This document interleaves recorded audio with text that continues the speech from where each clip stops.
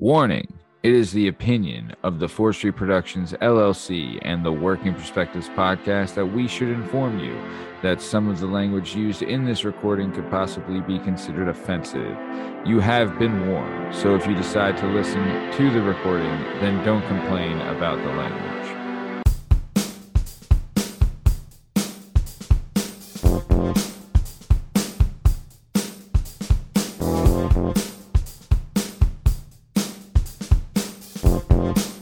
Hi, hello, how are you? Thanks for stopping by. Today we're going to talk to some real people about some real things, living real lives, doing real stuff. This is the Working Perspectives podcast. I'm Matt Lavelle, accompanied today by Jalen Dubb, Justin Richardson, the Heartstopper, Janny Hilo, and our guest today is the joke man himself, Jackie Martling. You can find all our stuff and all our content and all podcast platforms and YouTube at Working Perspectives Podcast. You can also on Instagram at Working Perspectives Podcast, and you can join us on the Twitter and the TikTok at Working P Pod. If you'd like to be a guest on the show, please email us at workingperspectives@gmail.com, and please like and subscribe so we can keep this party going. Jalen Dubb, how you doing, baby? 14-year-old Justin is pumped for this show, yo. Dude, He wouldn't believe it if I told him. Amen to that. Jana, how are you? I'm good. Jackie's kind of hot. Jackie's got a bod. We'll say it, And speaking of guys with bods, this is the Working Perspectives podcast. Let's get this thing started. Let's go. It's all objective to be effective by voicing societies. Working perspective, exploring your day and how you get paid. Launching a new episode every Tuesday. Your day can transform while we inform with new episodes available on every platform. So check out our vibe and how we get live. Then do us a solid. Share and subscribe. We're just sharing. We're just sharing. We're just sharing. Working perspectives.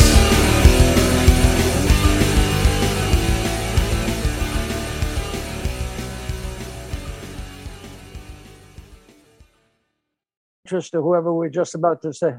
Hey, You're recording. no need to apologize, Jackie. Kidding me? We're just happy you're here. And that's the same injury from horsing around all those years ago, huh? It is, but much later. It's like Yeah. it's been reheard. Oh, so you did read the book, Yeah. and it's funny. We drove past that house. You know what? This is all good. So Yeah. start whenever you want. Go right ahead. You can hear me all right and everything. We hear you perfectly. All right. So you were saying you drove by that house where you hurt your knee in the wrestling match? It was a very every move I'm going to grunt, so I apologize for that. It's all right. We all do it. I do, yo. Yeah. It could be worse. The fact that it's healing, so that's what's great. Yeah. The house was like a block from the high school, and Okay. my very good friends from New York City, there were like 10 kids in the family, and they moved into this incredible house, like from the 1600s or something, like from the 1700s. Oh, wow. And my cousin John is the town historian of Oyster Bay. He's my distant cousin. Uh-huh. And he was going to take a tour of Oyster Bay, and he got a bunch of people to come in an air-conditioned bus. And he actually had Liz Roosevelt, who's like Theodore Roosevelt's third cousin or something, like she's like 90 years old. Okay. And he's going to take us around Oyster Bay, and we get across from the high school, and he didn't know I know anything. And he says, and this is the Albertson house, one of the oldest. I think he said the oldest house on Long Island. And I'm like, how could I not know that? Yeah. And I said to my buddy, I said, Mike, that it was in that yard, wrestling in the mud and the beer, that I destroyed my knee. And here it is, the oldest house on Long Island. Now I'm the oldest cripple on Long Island. So it's kind of Yeah. Was it your low knee or your high knee? my kidney. And Can't get one past you.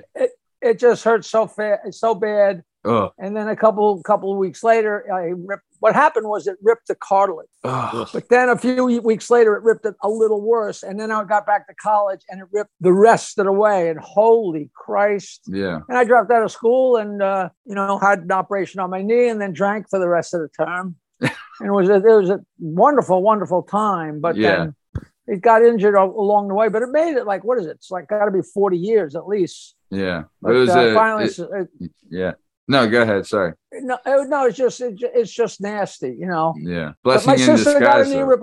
My sister got her knee replaced, and then she got her hip replaced. I said, listen, if she can go through this, I can go through it. So, damn right. And it sucks. Oh, it sucks, man. Oh. But once it gets going, so now I'm good to go.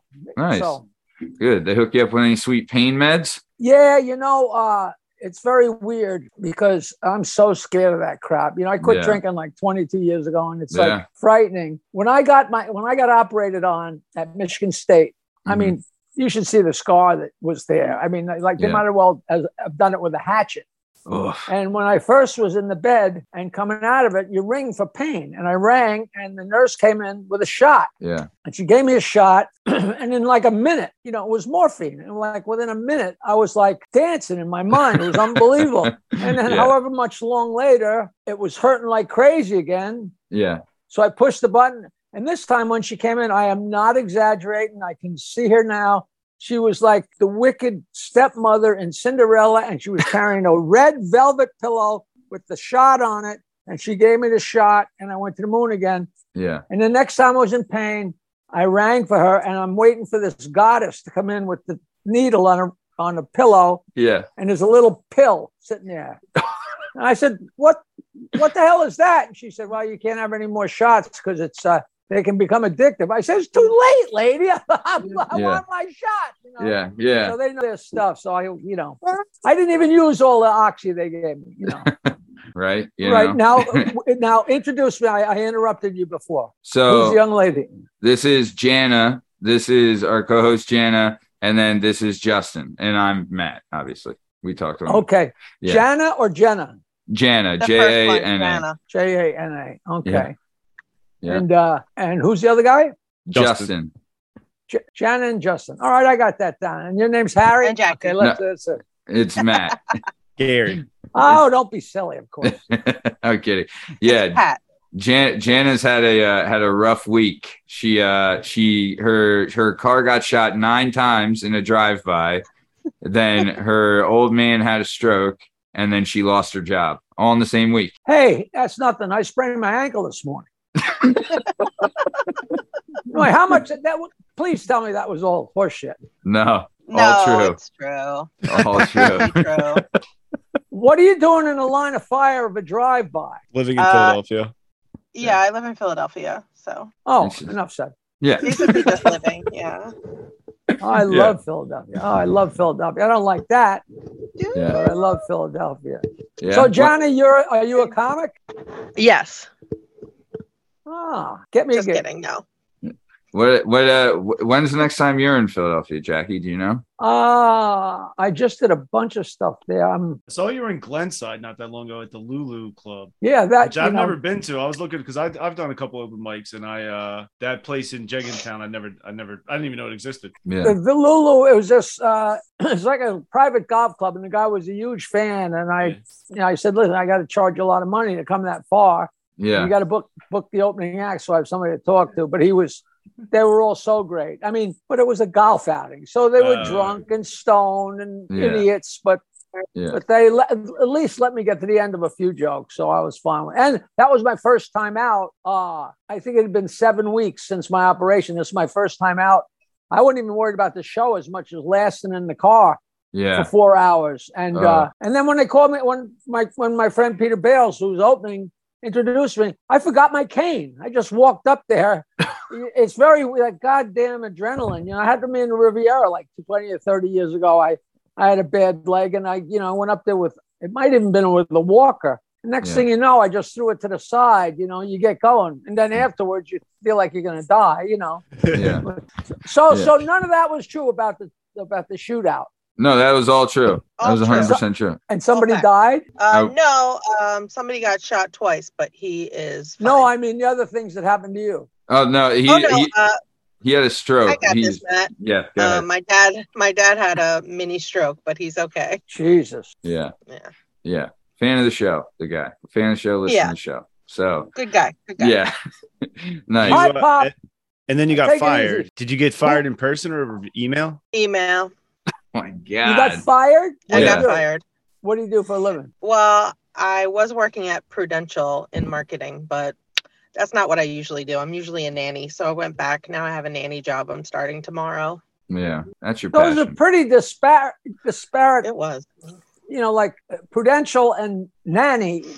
Well, I was nannying like 25 years. And then I was like, all right, let me go get a big girl job so I can have some insurance and some 401k and things like that. But yeah, they were like, fuck you. So I'm going back to nannying. Yeah, Jesus. yeah. Hey, let me Fuck ask you a that. question because I don't know who to ask. My girlfriend made it through about 5 minutes of this show. Everybody's raving about this show, Severance. And I started watching. And if you just came from a corporate job like that, I mean, the closest I came to a corporate job was K-Rock, but they're all kind of the same. And this is such a strange premise, but everybody's raving about it. And I was about 20 minutes in and I'm confused. And Barbara goes, I don't know what's going to happen. I said, of course you don't know what's going to happen. It's a show. Jesus Christ. She watches the same movie. She watches I Remember Mama every goddamn night. I said, no surprises. Yeah, It's a weird show. Of course we don't know. If we knew, we would. And yeah. I I thought don't know. maybe you What guys would was go, that? we've seen that. It's so great. Have you ever heard of it? No. No, you're right. I'm with you. It's crazy. It's Adam Scott from Parks and Rec, if you know who that is. And then Yeah. I did you- see a couple of episodes of that. you live like two different lives. You either eat yes, this pill, that is so weird. you show up at work, at 8 o'clock in No, the no, morning. no, don't say Yeah. anything because I'm only 20 minutes in. It's And nutty. They don't Oh, set It's up really anything. weird. It's the It's really reveal weird. happens so slow. You don't know what's going to happen. Like, don't tell me, Then one day you wake up and you're Chinese. I don't want to know that yet. Let me figure it out. How did you That's know? Westworld. But Westworld. it's a hoot. It's a hoot. Yeah. Do you watch any And other now I'll shows? tell you that girl in the opening.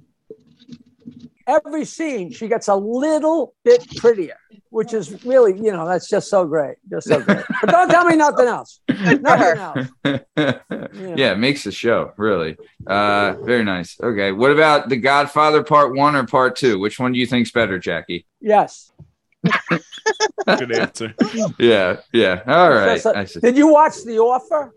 The Offer was fantastic. Oh my God! Oh So my good. God. And now Ruddy is making a show about the making of the guy. It's He's making another. He's making a show about the making of The Offer. I mean, everybody just if you want those shows to stop, he's just got to die.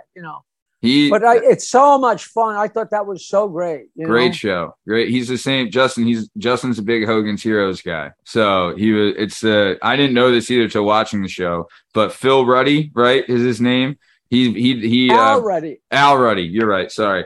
Yeah. He did Hogan's Heroes. And then after Hogan's Heroes, he kind of had that under his belt. That was his hit. And then he went and made like one thing in between and then went and made The Godfather, which was the #1 selling book of all time at the time.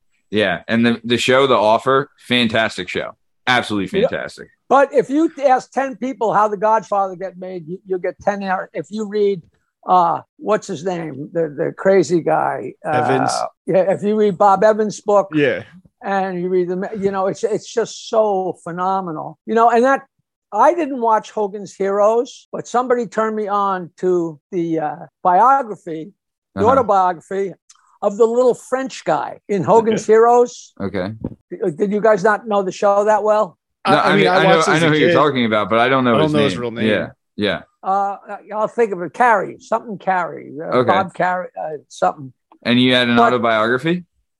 I guess it came out a while back, but somebody told me to read it, and I read it. And he was, in Auschwitz, not Auschwitz, but quote unquote, he was in a prison camp. He lived in Paris, and then at some point they came around and collected people, and he was one of the people they collected.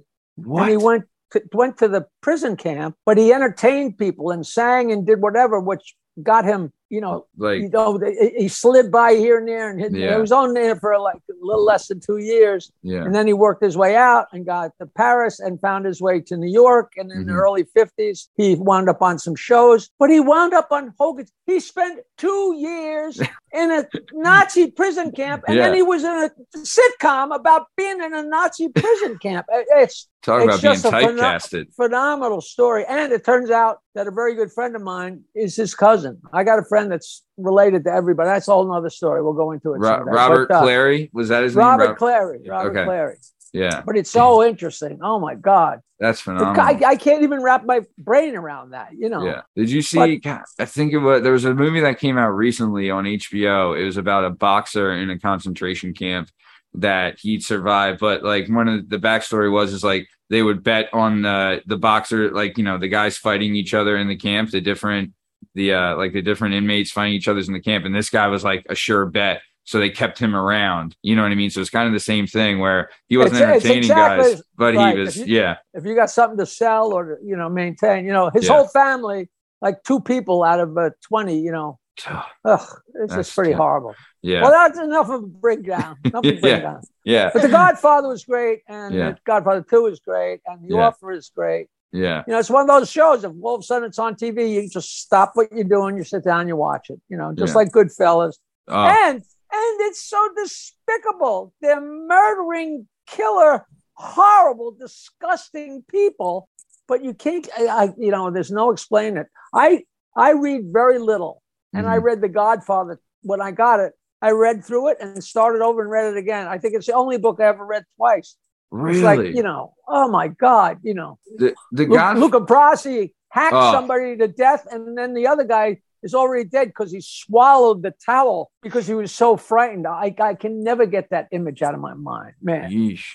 Man, Luca Brasi, all-time character. I didn't know this. Like in the show, Lou Ferrigno plays him in the show. You know what I mean? Because it's like apparently the Luca Brasi was like a real leg breaker that they were like threw him in there, and they saw him practicing his lines, and they're like, no, keep that. This is gonna work. He's, you know, like, you know, and then becomes like one of the all-time, you know, may your first child be a masculine child. You know, the best. You know, a friend of mine, Lou Martini Jr.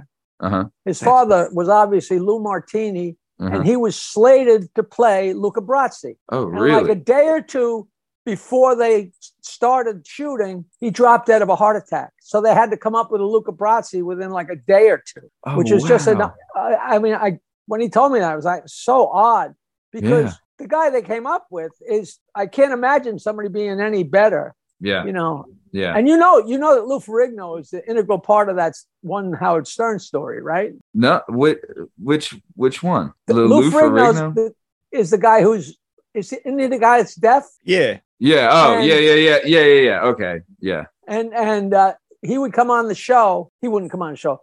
Fred would pretend he was Lou Ferrigno. Yeah. And it was always funny. And I know, not Fred. Al, I'm sorry. I'm still a little rusty here and there. It's okay. But Al, what's his face? Oh, God. The guy who came on the show and did impressions here and there. Yeah. He was Lou Ferrigno. And I was sitting there next to him, and he Lou Ferrigno, Howard, you know. Yeah. And we were on from 4 to 8, but whenever there was a home Knicks game, we were on from 4 to 7. So that means at 7 o'clock, the entire tri-state area is watching the Stern Show, or listening to the Stern Show rather, because the Knicks are about to start. Yeah. And Al is sitting there, and he talking like this. And Howard used to read liners, which are like, you know, ads that you'd actually read, you know, before we started making them up as we went along, blah, blah, blah. Yeah. And one of the liners Howard had to say just before the show was going to end and we're going to turn it over to Knicks basketball, Howard said, and the Knicks want to make sure that you have lots of Coca-Cola and snacks on hand for the game. And I heard snacks. So I wrote down snacks and then wrote down snatch with a question mark and put it in front of Al. And he said, "When you say Howard?" Lou, I said, "You got to have lots of Coca-Cola and snacks on it." And Howard caught on immediately. "No, you can't say that, Howard. That's filthy. No, Lou, I said snacks. There you go again. There you go." And the whole world was listening to this.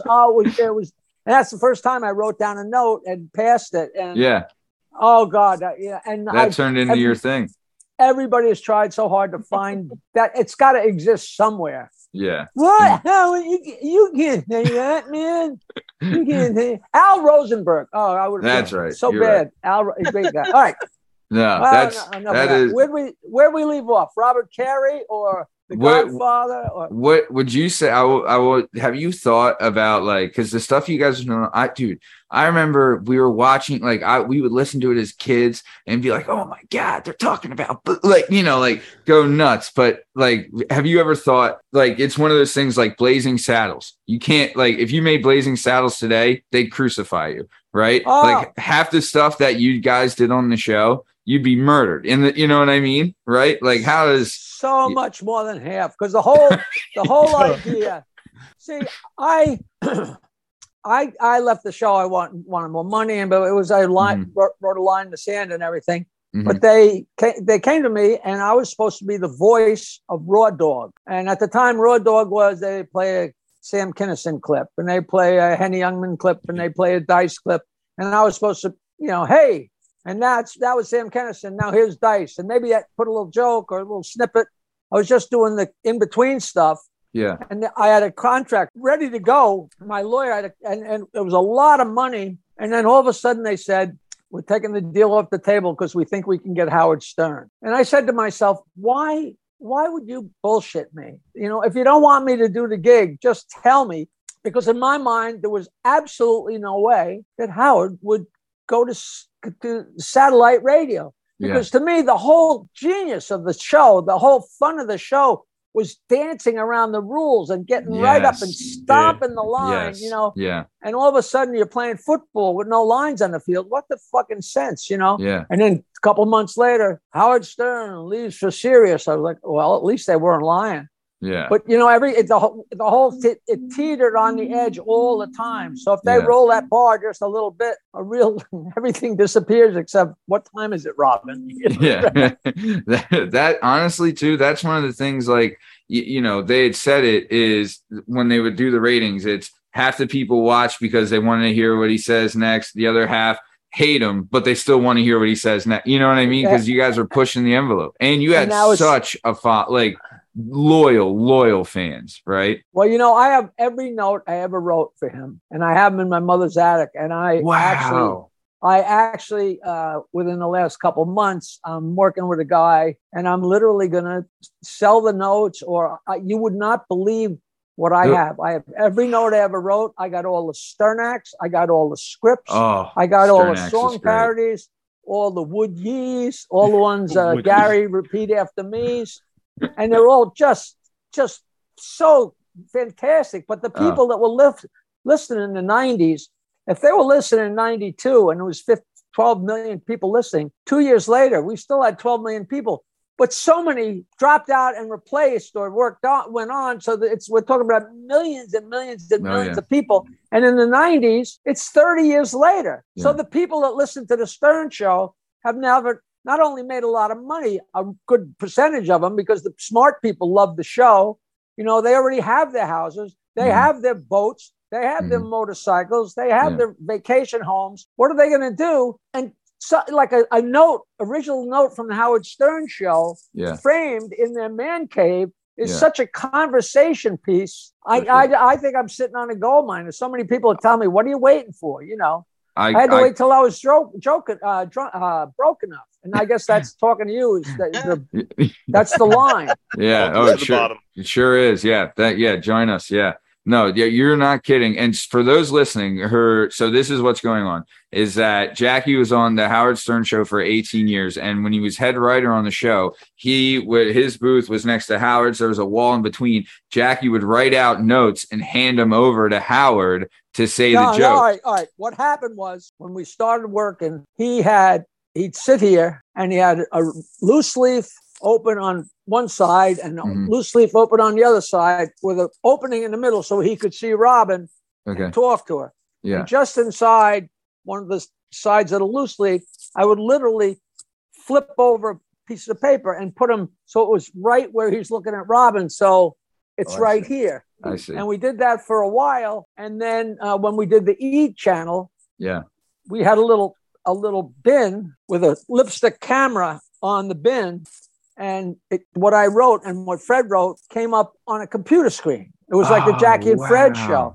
And then when we moved to the other studio, we were behind like kind of a wall. You know, I was kind of behind a wall. Okay. And so was Fred, and we had the same bin. And Howard had a video monitor here and a video monitor all over here. So if he's talking to a guest that came in or strippers or whatever, when I'm talking to them, I'm reading the notes that are on the screen. And then over here, when he's talking to a guest, there was and he I had the monitor there. Yeah. And people always wondered why he wore dark glasses. Whenever somebody came in, like a hot chick or a celebrity or something, he would put on a pair of dark glasses, like sunglasses that, you know, fit his persona. Like he was kind of, you know, Johnny dark, cool. even. But meanwhile, he's talking to you with his head, with don't mind me. You're doing great. He's got the sunglasses. He's talking to you, but right next to the person is the monitor. Yeah. So he's looking at them, but his eyes are looking at. He can read it at the same time. I have no idea that he's reading. Yeah. And nobody knew that for so long. To this day, so I'm sure there's plenty of people that would think I'm lying when I say that, which is so funny, you know. That's incredible. I mean, so he's you know, it appears that he's looking right at the person, but he can turn his eyes because they can't see where his eyes are going. That's honestly pretty smart, you know, pretty clever. It's very smart. And if you go to old shows, you'll notice, you probably never noticed it. All of a sudden you notice, God damn, he does put on the sunglasses every time. You know, it's another thing. And some people know this, you know, immediately. When Johnny Carson did his monologue, he would do, say, an 8-minute monologue. Nobody knew from anything. But if you know and you watch, all the cards for the monologue are in huge cards, not word for word, but what he needs to know.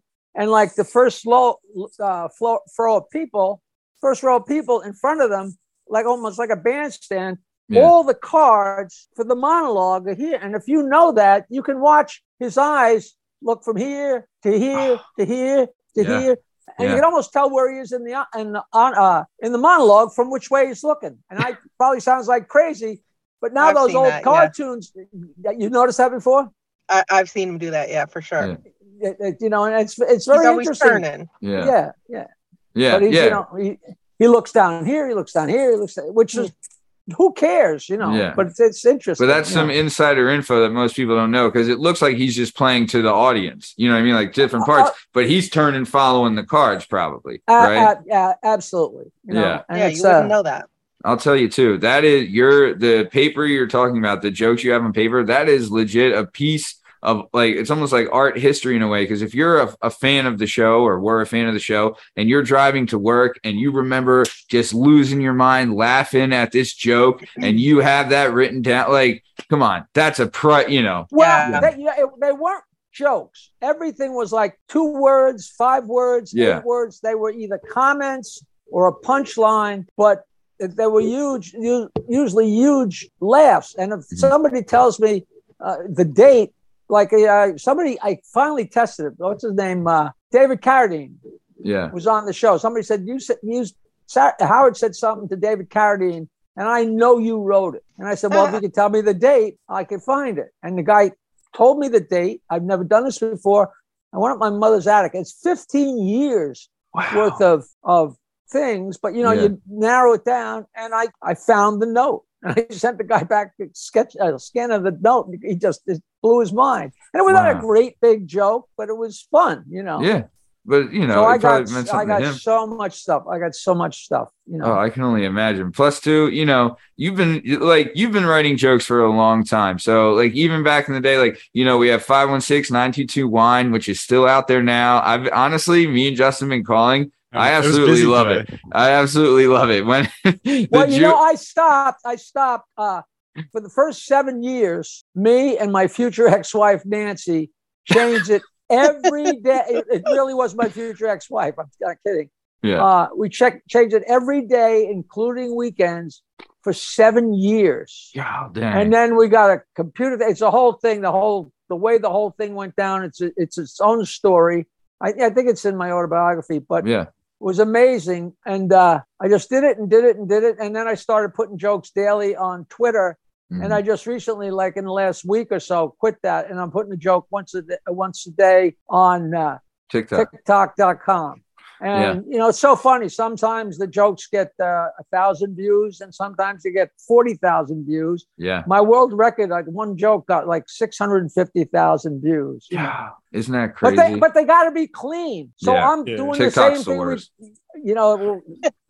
I'm doing the same thing as we did on the Stern Show. Instead of he doesn't want to get any shit on his cock, I'm saying he doesn't want to get any poop on his rocket, which is, and if you scan so much that, funnier. If the Chinese people scan that, they don't see Yeah. a dirty joke. I mean, they don't see a dirty word. Yeah. I've had so many filthy jokes on there, but we got we got an account warning that for us too. Yeah, they don't delete it. They block it, silence it. They don't block it. They just had it, mute it. I'm sorry, I'm a little slow with the words.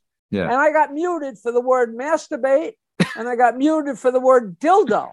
Yeah, and I'm like, this isn't going to last long, and that was it. And then the other day, I did like 8 jokes, which I never do. I did 8 quick ones, and I got muted. I'm like, which joke? They were all pretty dirty. So I complained, and then next thing I know, they put it through. Yeah. And now, that's up to like 12,000. Yeah. It's fun. It's weird though. It's TikTok.com/ but it's at Jackie Martling. So many people never find it because I don't know why they have that nomenclature.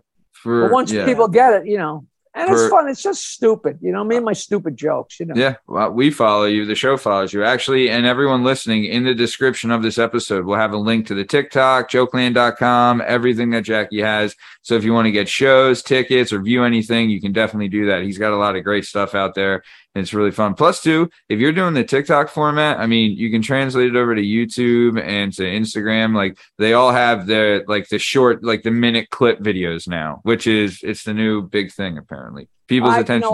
I can't keep up with it, but I'm sure I could be doing a lot more if I knew what the hell I was doing. And I got to correct you. I've written plenty of jokes, but relatively speaking, so few. I grew up as I became a musician, but I've been telling jokes since I was like in 3rd grade. Yeah. And they're just old jokes. Old jokes have become new again, become old again, become new again. And even Dial a Joke, everything, all my CDs, everything is old classic jokes with a few weird observations here and there. Yeah. And what's really funny is every single thing I wrote for Howard, there were no jokes. He didn't like jokes. I think in the whole 15 or 18 years on the show, I probably told 3 jokes or 5 jokes.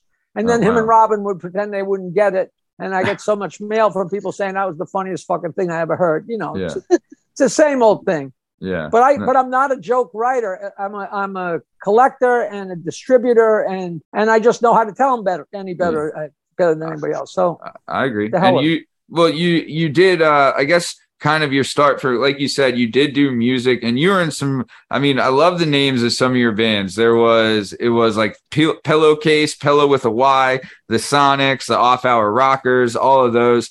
But when you transitioned into comedy, it kind of started like Dangerfield. Writing jokes for Dangerfield was kind of maybe more of the tipping point to get you out of doing music. Is that right? Because because that actually happened very early on. The way things happen is so weird. I had a band in college. Mm-hmm.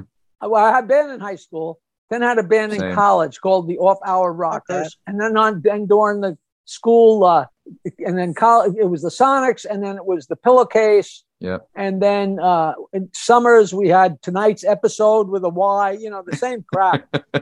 But then when we had the show in the 70s, we used Off Hour Rockers again. And that's what I did up until the time I quit. But I found out about the Catch a Rising Star and Dangerfields, and just on a whim, just sent him jokes that had nothing to do. I wasn't hard. I was just piddling with comedy. I just, all of us were brand new.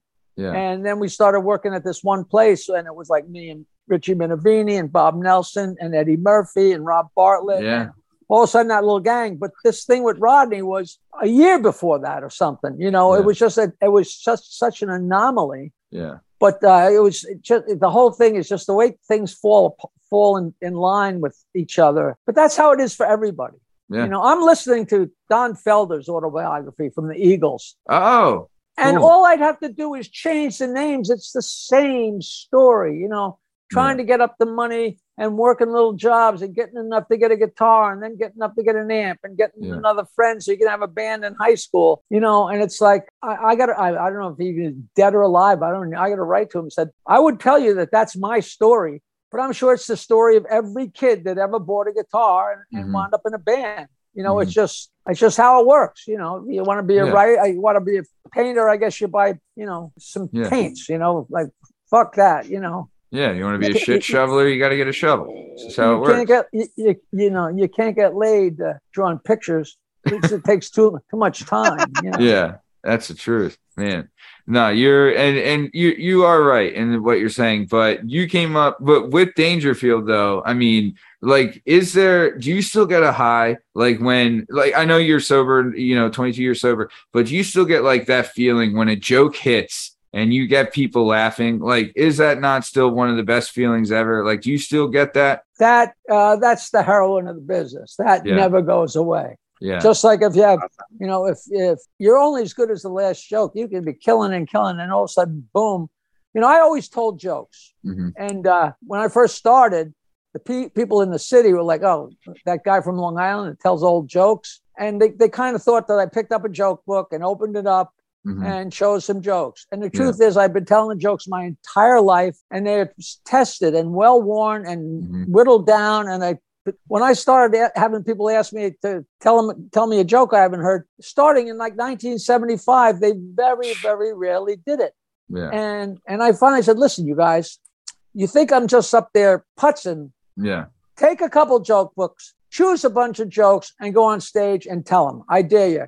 Because you tell a joke and nobody laughs. You tell another joke and nobody laughs. It gets so fucking lonely so fast. You got to know, you know, people say, oh, he tells old jokes. The people that do Hamlet, they didn't write that. Some people do it amazingly, and some people are an embarrassment. But it's the same shit, you know. Yeah. It's like it's really funny. It's really, you know, I never get sick of defending it. I never get sick of defending it. You know, it's fun. It's great. I mean, you know, people don't realize that. Yeah, you can, you know, reading words on a page is one thing, but you've got the delivery, you've got the timing. All of that takes years and years of practice. And you got to know what ones are going to work. Yeah. You know, it's, you know, I'm not trying to make it more than it is, but I don't want it to be less than it is either, you know. Yeah. Look, it's one of the toughest art forms, but like Norm tells great jokes that and you don't have that anymore. Hedberg would go on stage and tell you 1,000 jokes. I hate the expression jokes. You know what I mean? Street. No, I'm not blaming it. Street jokes, jokes. Like the other day, I did a joke, and I looked like a young girl's picture, and she wrote, you know, people put comments like dad jokes. I'm like, yeah, fucking dad jokes. I told them to you. I told them to your father. I told them your father's father, you stupid broad. You know, get a fucking life, you know. And then I just block people. People take a shot at me, I block them. And then when they go back looking for another joke, like, fuck you. Yeah. They couldn't take the criticism anyway. Yeah, where's the joke I can criticize, you know? Yeah. Which is just so childish, but childish is everything, you know. True. Very true. It's but part of the internet. Yeah. Oh yeah. When you get to shit on someone, I mean, when you like hit a slam dunk on someone, especially if it's like a troll job, you're like, all right, this is okay. But when it happens to you, you're like, motherfucker. You know what I mean? The stories of stuff that happened in clubs and the heckler stuff. So many of the stories. Next book's got to be full of those, you know, because they're just so much fun. You know, so much fun. Yeah. And we brought up your book a couple times. And like I said, in the description of this episode, we'll definitely have a link for that. And I did it twice. And it was great. I love to, like, when you're telling, like, and I know I've said it, when you're telling stories about Dangerfield and hanging out with him, like, that's crazy. You know, like he must like talk about an all-time iconic guy, and you're you know, like he liked to party too. You know what I mean? You know, and he wasn't funny. You know, he's the greatest stand-up comedian in the world, but he wasn't a funny guy per se. But he was a joy to be with. Yeah. But like it was so fun. This is probably in my book, but we were in Fort Lauderdale. I wasn't there. He wasn't working. We were in Fort Lauderdale for a week with his daughter and her friend and his son, Brian. Mm-hmm. And sometimes it's the oldest joke in the book, but I know them all. So the right joke plays right here. So me and Rodney will walk along the beach, and one of these muscle-bound morons is on the beach, and he's doing push-ups. And I said, Rodney, look, that guy lost his partner. And he says, you really are fucking funny, aren't you? You really, I'm like, the oldest fucking line I ever heard in my, yes, buddy, I am very funny. Yeah. Thanks for you to notice. Very nice. I just love the guy. I love the guy. No, he was so stupid. Yeah. And you did, I mean, and you were responsible. Like, what about that feeling too? When you did Tennessee Two Bagger and you hear him say that, and then it becomes like a big thing. Right? Like how crazy, that must have been one of the craziest feelings ever. And that was so haphazard. Yeah. I had a friend who was selling coke and doing coke in Peru. And he called me up and said, Chief, you got to hear this joke. Wake up. He knew I was awake. It was like, wasn't awake. It was like 4 a.m. Yeah. He kept me on the phone long enough. And he said, I ran into this crazy guy. This guy, JR, is the greatest. He's dead now. But he's like, this guy, Tennessee Bob, is unbelievable. He does this joke about the Tennessee Two Bagger. She's so ugly that if you need 2 bags. So if the bag over her head breaks, you still got a bag on your head. I forget exactly. And I fucking fell down. And I gave my friend a bunch of jokes to give to Rodney. And that was one of them. Yeah. And I was living at my grandmother's house after she passed away, me and my girlfriend. Uh-huh. Nobody has the number. All her friends are dead. Nobody calls the house. But of course, when I sent the jokes, I had already typed them up. My friend said, no, I don't know him. I didn't meet him. I said, well, you cocksucker, at least hand these to him. Yeah. And he said, I don't know him. So I just wrote Rodney's address and put the jokes in the mail. Uh-huh. And 2 days later, the phone rings at my grandmother's. Nobody has the fucking number. And we're sitting having lunch. I said, hello. I said, Lois, listen, hello. Who is this? He says, it's Rodney. And I said, Rodney who? And he said, I knew you were fucking funny. I knew that right away. You were fucking funny. And Lois goes, who is it? It's fucking Rodney Dangerfield on the phone. I sent him to, oh, who is it? Richie? No, it's fucking Rodney. And we went to the Westbury Music Fair and walked in there, and she's beautiful. And I got a ponytail and ragged blue jeans. Yeah. Oh, some funny shit here. Wow, she's beautiful. You want a piece of fruit? Oh, she's a very nice girl. Hey, what's with the fucking hair? Jesus, got in the blue jeans. Jesus, she's beautiful. You want a piece of fruit? Just wired to the fucking, oh my God. It's like he died one. And then we went and watched the show, and we did the 2 Bagger. The place went fucking batshit. And I mean, I didn't write it, but it's the right joke at the right time. There's so much of Rodney's act and other people's, like the jokes, they've all come from somewhere. Nobody believes that, Uh-huh. Yeah. Like, and it's so fun throwing this around. I love to discuss it with people because we're all fascinated by the whole thing, Uh-huh. Yeah, not everybody, just some of us, but the people that discuss it, I am fascinated by it. And people don't realize what you're saying is that you think these comedians think of all this shit themselves? Absolutely not. Well, a lot of them really do. The guys that do the first person stuff. Yeah. But anything that's a setup and a punchline, no matter how it winds itself in, because I always tell people, if you think you can come up with a joke that about shitting, pissing, fucking, vomiting, picking your nose, that somebody hasn't come up with since Adam and Eve in all those years in the world, you're out of your mind. There were dirty joke books in 1200, and some of the jokes that were about Cleopatra were now about Madonna, and now about Kim Cat, whatever fucking faces, Kardashian. And it's very interesting. It's very fun. No, yeah, I think that's another idea for a book, The History of Jokes, right? But we're working on that too, because it's a guy, Rich Scheidner, is doing a one-man show about the history of stand-up comedy. Oh, really? But jokes per se is a whole different ball game, Mm-hmm. And I get such a kick out of them, because they all come in so many shapes and sizes and different somebody asked me the other day, this guy that was one of the editors of The Aristocrat, he said, I think I wrote a joke. And he told me the joke. And I said, that joke has been around forever. But if you take the punchline, what joke is it? If it's one of those punchlines that's like a familiar saying, you just write backwards and come up with a story that's going to get you there. And the same joke, and the punchline is you should have quit when you were ahead. And there are 100,000 versions of that. I said, yeah, Emery, you certainly wrote that.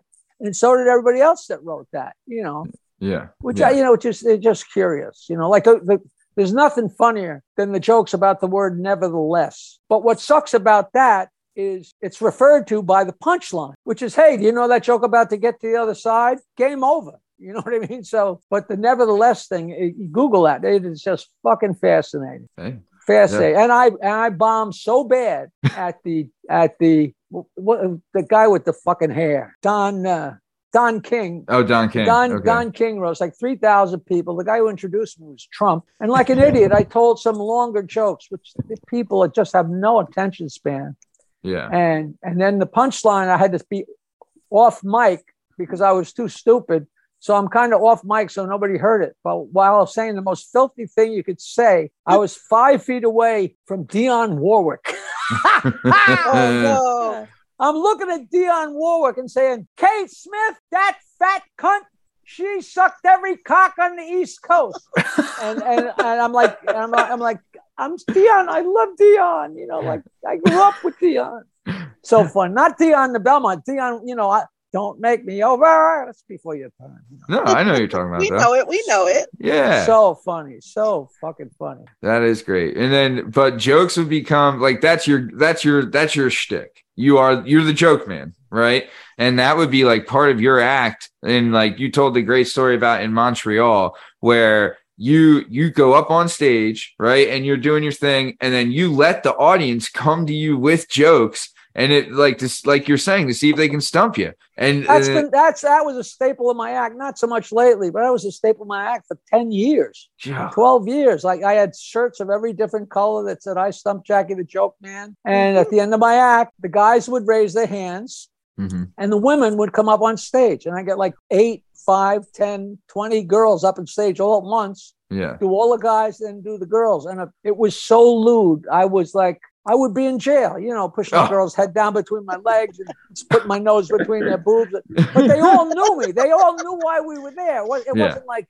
I went out and did it on the street. And I always knew the joke. But if I didn't know the jokes, it was even a bigger smash because the people would go berserk. It was a no-lose proposition, and people just fucking loved it. And those days were so, so great. I hosted the Rascals Comedy Hour for 2 years. And the deal I made with them, they paid me terribly.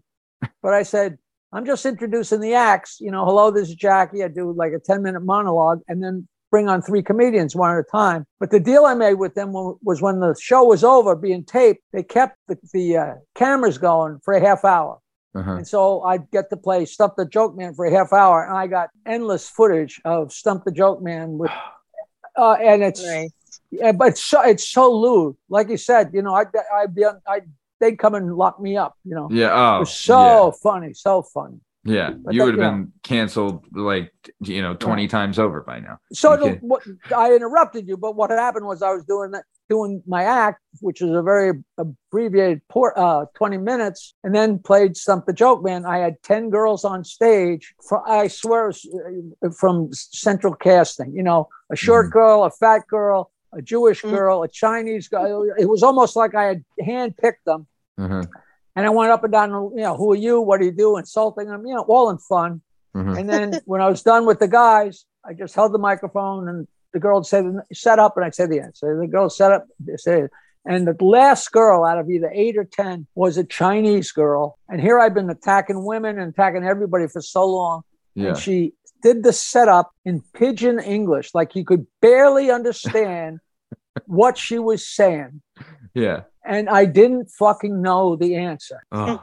And I started pacing up and down on the stage like a tiger. And it was just like a midnight show at Club Soda at the Montreal Fest. And I mean, you could have cut the tension with a knife. It was beautiful. And I didn't know the answer. And then she said the answer in pidgin English. She could just barely understand I mean, the fucking place, went batshit. I've had crowds go wild. She said, what is difference? No.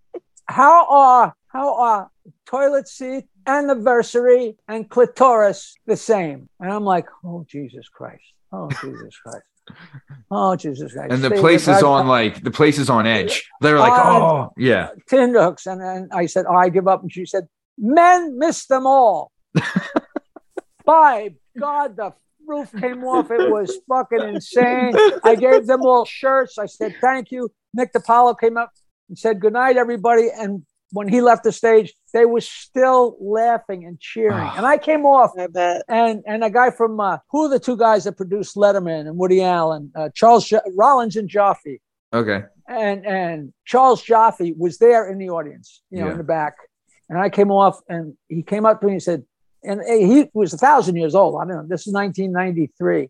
Mm-hmm. I didn't know him, but he said, Jackie, that is maybe the most spectacular thing I've ever seen. That was unbelievable. Mm-hmm. But how often do the girls come up on stage?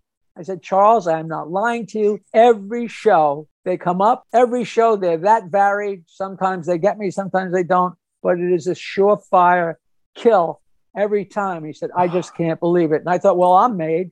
Yeah. Well, the phone didn't ring the next day or the next week or the next year. And Charles Jaffe went back to fucking his secretary, and that was the end of it for me. Jesus. But it was just, and I think they used to tape all of those shows. They were classic midnight. It was called The Nasty Show. Yeah. So maybe that exists on tape somewhere, but it was spectacular. I mean, you like the first night you were there, you didn't headline, but your show was so big that everyone's like, we're not following this fucking guy. And they were like, they had to put you as the last one. You're making more of it than it was, but it was Roger Rittenhouse. It was Nick DiPaolo was the host. Then a really funny guy with one hand and a prosthesis named Roger Rittenhouse, and me and Bob Schimmel. And after the first night, he said, but he's low key, very funny and brutally wonderful. Yeah. But I'm a loudmouth, loud, and I didn't do Stump the Joke Man to try and make trouble. They made it part of the deal that I had to do that. Yeah. And he said, I ain't fucking following Jackie doing that shit. So the next night I closed the show, but not because I asked to. Yeah. And me and Schimmel were always great friends, No, you didn't ask to, but they needed you because it was too much energy. They were they hit such a high with you. It's high energy anyway, but that night was just ridiculous. You couldn't have scripted it, And I'd never heard that joke before. Now there's a really, really spectacularly funny, smart, terrific anti-man joke. Yeah. And those adjectives don't always find themselves in the same sentence, Yeah. And the delivery too must have been like, oh, incredible. Yeah. I mean, would you say that's one of your like most memorable nights ever on stage? That was the second most memorable. The first memorable is when the girl followed me home and sucked my cock. I mean, I understand why. That did not happen. I mean, not happen. The blowjob happened, but the joke didn't happen. So I don't know what I'm talking about. No, hey, come on. So all right, Janet, pay no attention. I've been playing Candy Crush. Yeah, sure. So either way, so people don't realize this too. Back in the day, right? Like, I mean, now with the social media aspect, everybody says back in the day. What fucking day is that we're talking about? What 1997? Back in the day. Back in the day. I guess this Theodore would be Roosevelt, George Washington. Whose day? I think it would be back in the Tuesday. So. Oh, okay. Yeah. That would be exact. That's exact. Yeah. So you had to really be a hustler back then, and you were putting out your own albums and like betting on yourself and placing this money and all that stuff. So you would have to like find the place you would record it, and you did it live, right? Like you were one of the first ones to do like the live recording. You piece it together, and then you would have to send it to get it published and then distribute it, right? Like that was forget the Stern Show and all that. That was the really ballsy thing. Like I worked at a recording studio, and a long story, but the guy who started the recording studio played in a band in the same bars that we played. And the owner of the bar decided he wanted to make a record out of the song called the Pot Song that Howard used to play all the time.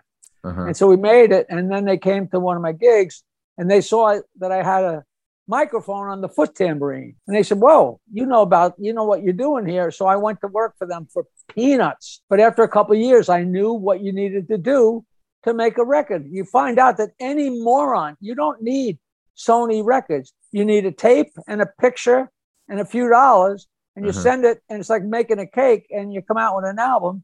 So we started comedy in this little restaurant upstairs at a place called Cinnamon.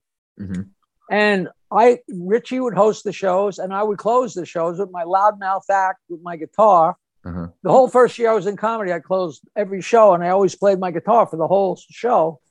And I hung two microphones and put the microphones into one side of a cassette recorder and me into the other side of the cassette recorder, and took it home and transferred it to reel and chopped it up with a razor blade. And when I had two sides, I said, okay, that's that. And I borrowed $100 from everybody I knew. I had $1,500. I had my class picture where I'm giving the finger. And I took a couple pictures and I sent it to Nashville. And I'll tell you, when I went to Port Authority to pick up those albums, you would have thought I was going to the hospital to pick up triplets. It was like, holy fucking God. And I did that 3 times. And by 1982, I had 3 records. I wasn't Bill Cosby. I didn't have records for Casablanca or for CBS. They're homemade things with real pictures and real tape. But they were, and then they told me to look up this guy, Howard Stern, who just got fired from Washington, and he's going to NBC. I just like I sent the jokes to Rodney, I sent the 3 albums to Howard Stern. I didn't know who the fuck he was, never heard of him. I'm a hippie. I listened to the Eagles in my car. I didn't listen to radio. But here's 3 records that looked pretty good. They were totally homemade, but here's a guy with 3 records, and he's coming to New York. It had to be in some way the least bit impressive or something, or worth giving me a shot. But I can't imagine how much shit came to NBC. What if he had just tossed that to the side? Like, you'll never know. And and he called me up and said, "You want to come in today and host a talent contest we're doing over the telephone?" And it sounded fun. I went in there, and he said, "You were fun. Come back next week." And then that was the beginning of 18 years of just craziness. But it's so random. There's an old story about Hillary Clinton, and somebody's interviewing her, and they said, "You've done pretty good for yourself, and you're doing very well. But come on, you're married to the president of the United States. What would have happened if you had to marry a gas station attendant?" And you know what she said? She said, "Then he'd be president." What a line. What a line. And that's the same thing. They say, "Yeah, you're so lucky you ran to Howard." First of all, it wasn't luck. It was perseverance to even get to where I had the records. But if I hadn't have bumped into him, I wouldn't have said, well, nobody responded. Nobody responded to 400 sets of the crap that we sent out. We would have just kept going till, one of the stones went into the round peg, Or else maybe I'd be broke. Maybe it wouldn't have taken me this long to get broke. Do you ever think because you say it in the book. No, I never was going to be a gigolo. I was never, after you retired, of course. But but Eddie Murphy had asked you to help him produce a record, right? Well, he didn't. You make it sound like we had some kind of, sit down. What was happening? I was at the East Side Comedy Club, and I was recording. I was set up to record my second record, and everybody knew about my first record because it was a big deal. Out of all us guys, I went away with Rodney, and I had an album. I got Rodney to buy one of my albums, and I kept the check for $5 from Rodney Dangerfield. It's still sitting around somewhere. And Eddie just, he saw the microphones hanging there, and he said, "Jack, you have an album. I want to have an album." I said, "I'm sorry, Eddie, I'm too busy." not being a dick. I really, Yeah. Hey, man, it's not like you're, it's not like you're not lying. You were just busy. When you said the Cinnamon Club, was that the one owned by Jerry Cooney's brother? Jerry Cooney's brother, Michael. And Cooney always came in and punched us in the balls with his big hands. Oh, we had so much fun. And that grew into a place called the East Side Comedy Club, which was the first full-time comedy club on Long Island. And it just, the whole thing just fell, where we met was a place called Richard M. Dixon's White House Inn. And this guy, Richard M. Dixon, had his face surgically changed to look like Nixon. And that is the absolute gospel. You can look it up. Wow. And he was a good guy. He was all right, but he wouldn't pay us, so we said, all right, we got to, and we found a place. Richie found a place. He said, listen, can we get up and do comedy, and we'll take what's at the door. And if enough people come in, you'll make a lot of money with the drinks. And that show kept going for like 15 years. Golly. It was, when I produced shows on Long Island with my amplifier and my guitar and a microphone, and I had a show in every place on Long Island. You wouldn't believe it. But the guys from the city, they all loved me because there was no place to work. Yeah. And they came work for me. They made $40 or $50. That was like a home run, as opposed to going to the comic strip and getting $5 and maybe a hamburger. Yeah. And get stoned and get drunk and get laid and have a wonderful time. Yeah, it was worth it for sure. Okay, so real quick, Jackie, we have a segment right now that we want to get into. It's the J-Dubs question segment. Justin's going to ask you a few questions. And, if you want to answer, go ahead. If not, you can spit in his eye. Either way. 8 inches. Soft or hard? Yes. Excellent. No, it's 8 inches, but I got to tell you the truth, that's a little too wide for most women. It's like a Heineken can. Yeah, damn, that was good. All right, Justin, go ahead. Well, with that, when's the last time your mom saw your dick? She died in 1998, but I think the last time she saw my dick was when I ran around the neighborhood naked when I was 3. So it would have been after that. I would say when I was 6 or 7. It wasn't a big deal. Reasonable. You didn't get caught beating it at all as a child. You just kept tripping over it, and she was like, "Hey, you got to tuck this thing." Yeah. It's funny. My family was crazy. And same. My mother was Dorothy Parker. My mother's name is Dorothy. Really, if you got something nasty to say, sit here. And I know when I was this drove Howard fucking nuts, because when I was a little kid, sometimes when you're a little kid, your zipper's down. Mm-hmm. And when I was like 5 years old, 7 years old, if my zip was down, my mother would point and go, "It's ever ready, Eddie." which just Howard could not believe that, because I tell him about my mother, like, when you're a kid, sometimes you misplace something, like, where are my shoes? Ma, where are my shoes? Or Ma, where's my baseball glove? I say, Ma, where's my baseball glove? And she got me with this probably 5 times, which is, catching your little kid and tripping him up, Yeah. But I'd say, "Where's my baseball glove?" And she'd say, Helen Hunt? And I'd say, "No, we'll go to Helen Hunt for it." Which was, and every time I'd be like, "Fuck, she got me again." And this is that's fucking great. Long before the days of Helen Hunt. Helen Hunt. And to this day, I'm sure it was an old thing. But she could have made that. My mother was real smart, ridiculously smart, and just wonderful. She was working at Grumman, helping build the planes for the Second World War, and just a character. And everybody, I had so many people. My house was a center of action in my hometown, and all my friends, and then it was all my brother's friends, and then it was all my sister's friends, and it was all my brother Jimmy's friends, and it's hard to believe what it was like. And it's, if you went through any of that, you're like, "Oh, no wonder Jackie wound up the asshole that he is." I miss those days. My house was like a hotel when I was a kid, and I kind of, like, honestly, like, I remember talking to my brother, and I said it on the show before, but even as a kid, like an 8-year-old kid, I could wake up at 2 a.m, someone was up. You know what I mean? Or someone was there. There's always something going on. There's always action. There's always, bullshit everybody's getting into.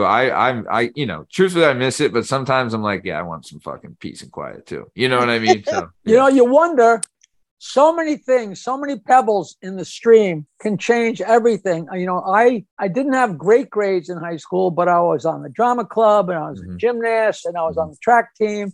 And I was in the chorus play. So I was a rounded guy. And I applied to Michigan State, which is a state school. So they didn't take many people. But I'm sure they saw that I did all this other crap, and I was accepted. Now, Michigan State was huge. Yeah. And they had these different complexes of the Wilson Wonders complex and this complex. And they put me in a tiny old dormitory, Snyder Phillips, that was boys on one side, girls on the other side. And the dormitory housed a liberal arts college within the university, the Justin Morrill College. And I wasn't even in Justin Morrill, but most of the people in the dormitory were.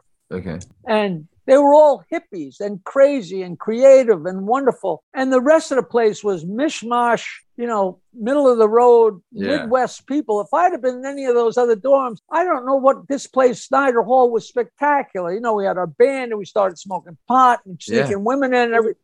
It was just the most wonderful. I still dream about, being there. It was just, and that was just the luck of the draw that I wound up there. And little thing, but something like that can completely, if I didn't get accepted to Michigan State, God knows where I would have wound up. Every little thing changes everything, Yeah. No, you're 100% right. Yeah. What, sure. like you're saying, you're being in a house full of people having fun, going to Michigan State, one little, turn of the road, but it does take perseverance too. Like, I don't want people to think like, everything happened to you, you're the luckiest guy ever. You're a hard worker and you hustle. You know what I mean? No, there's no luck. The luck you get is determined by how hard you work. People are like, oh, you're lucky you sent Howard your albums and you got a job. I said, well, I didn't get a job. For the first 3 years, I worked for absolutely nothing, worked for free.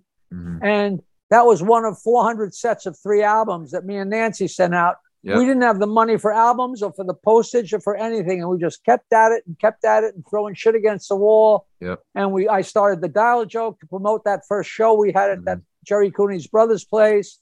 And everything. If you connect the dots backwards, it's just like a maze. If you connect the dots backwards, it's an easy trail. Yeah. But on the way there, you're bang into this one, bang into that wall, But it's interesting, Yeah, but it's all part of the experience, and that's what builds character. Justin, go ahead. What's your next question? Did you get arrested as a minor? Question? Yeah. Did you get arrested as a minor? What do you mean as a minor? Under 17, age of 18. Or under 18, yeah. Yeah, I spent the night in jail 6 times, but I think one of them was it was funny. I got a speeding ticket on Staten Island, and I talked my buddy into coming with me because I had to appear in court. And I stood up in court, and the guy said, "I think I had $20 with me. What do I know?" And he says, "That'll be $50." I'm like, I don't have $50. Oh, sorry, son. And they grabbed me. And I said, Paul, go get some money. Funny enough, Paul is the guy whose family lived in the place where I got my knee. Oh, you hurt your knee? Okay. But Paul de Guzman, great guy. So he takes off from Manhattan because his parents lived in Manhattan to get the money but he didn't get back in time. So I got loaded into the paddy wagon, whatever they call it. And they took us to the Brooklyn House of Detention. And I got my pillow and my blanket, and I got bologna sandwich. It was beyond absolutely frightening because you're in the paddy wagon with crooks. It's like the old Arlo Guthrie. And people saying, "What'd you do?" I cut my wife. What'd you do? I steal cars. What do you do? And I got to me, and I said, I went too fast. And they laughed, There's a paddy wagon with one window that's like 3x3, and there's fucking bars in that little window. It's just, you couldn't believe. One guy got in, sat down, took out a bobby pin, took off his handcuffs, relaxed. And when we got to where we were going, he put his handcuffs back on.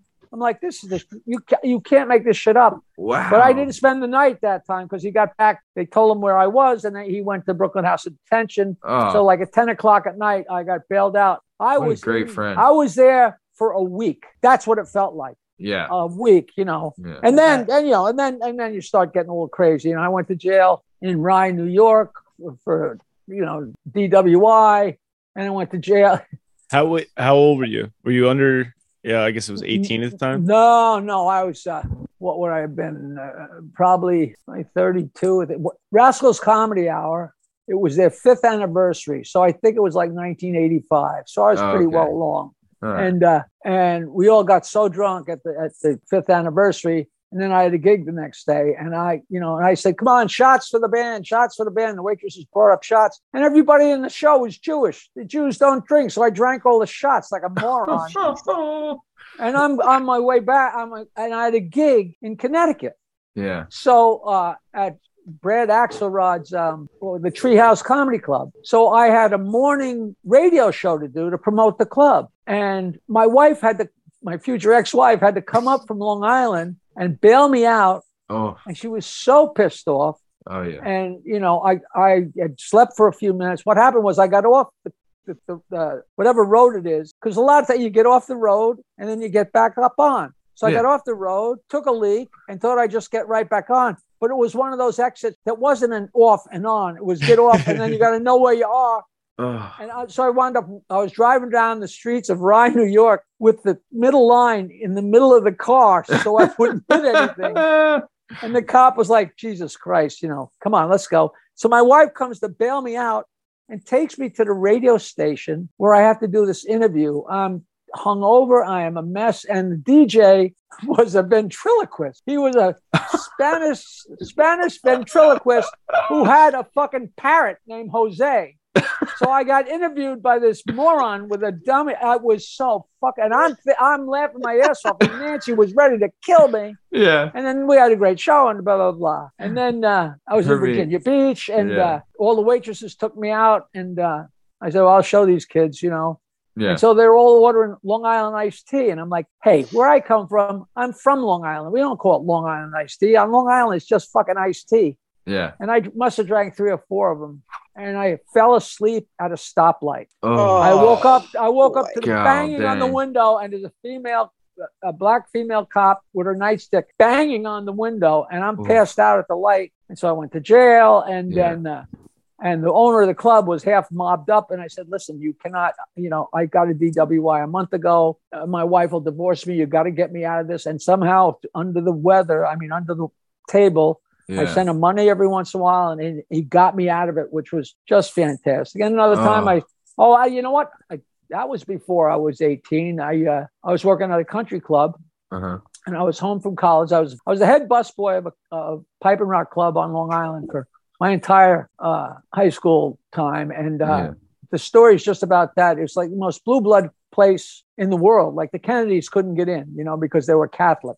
Yeah. And so I'm the head busboy, and at some point somebody took me up in the attic, and I saw this great map. It was one of these maps, like a big hand-drawn map of Long Island, only with all the interesting places that things happen, like written. It was like a work of art. And I said, I got to get this thing. And what? I didn't. That's the wrong story. I didn't get caught for that. But I was. That's.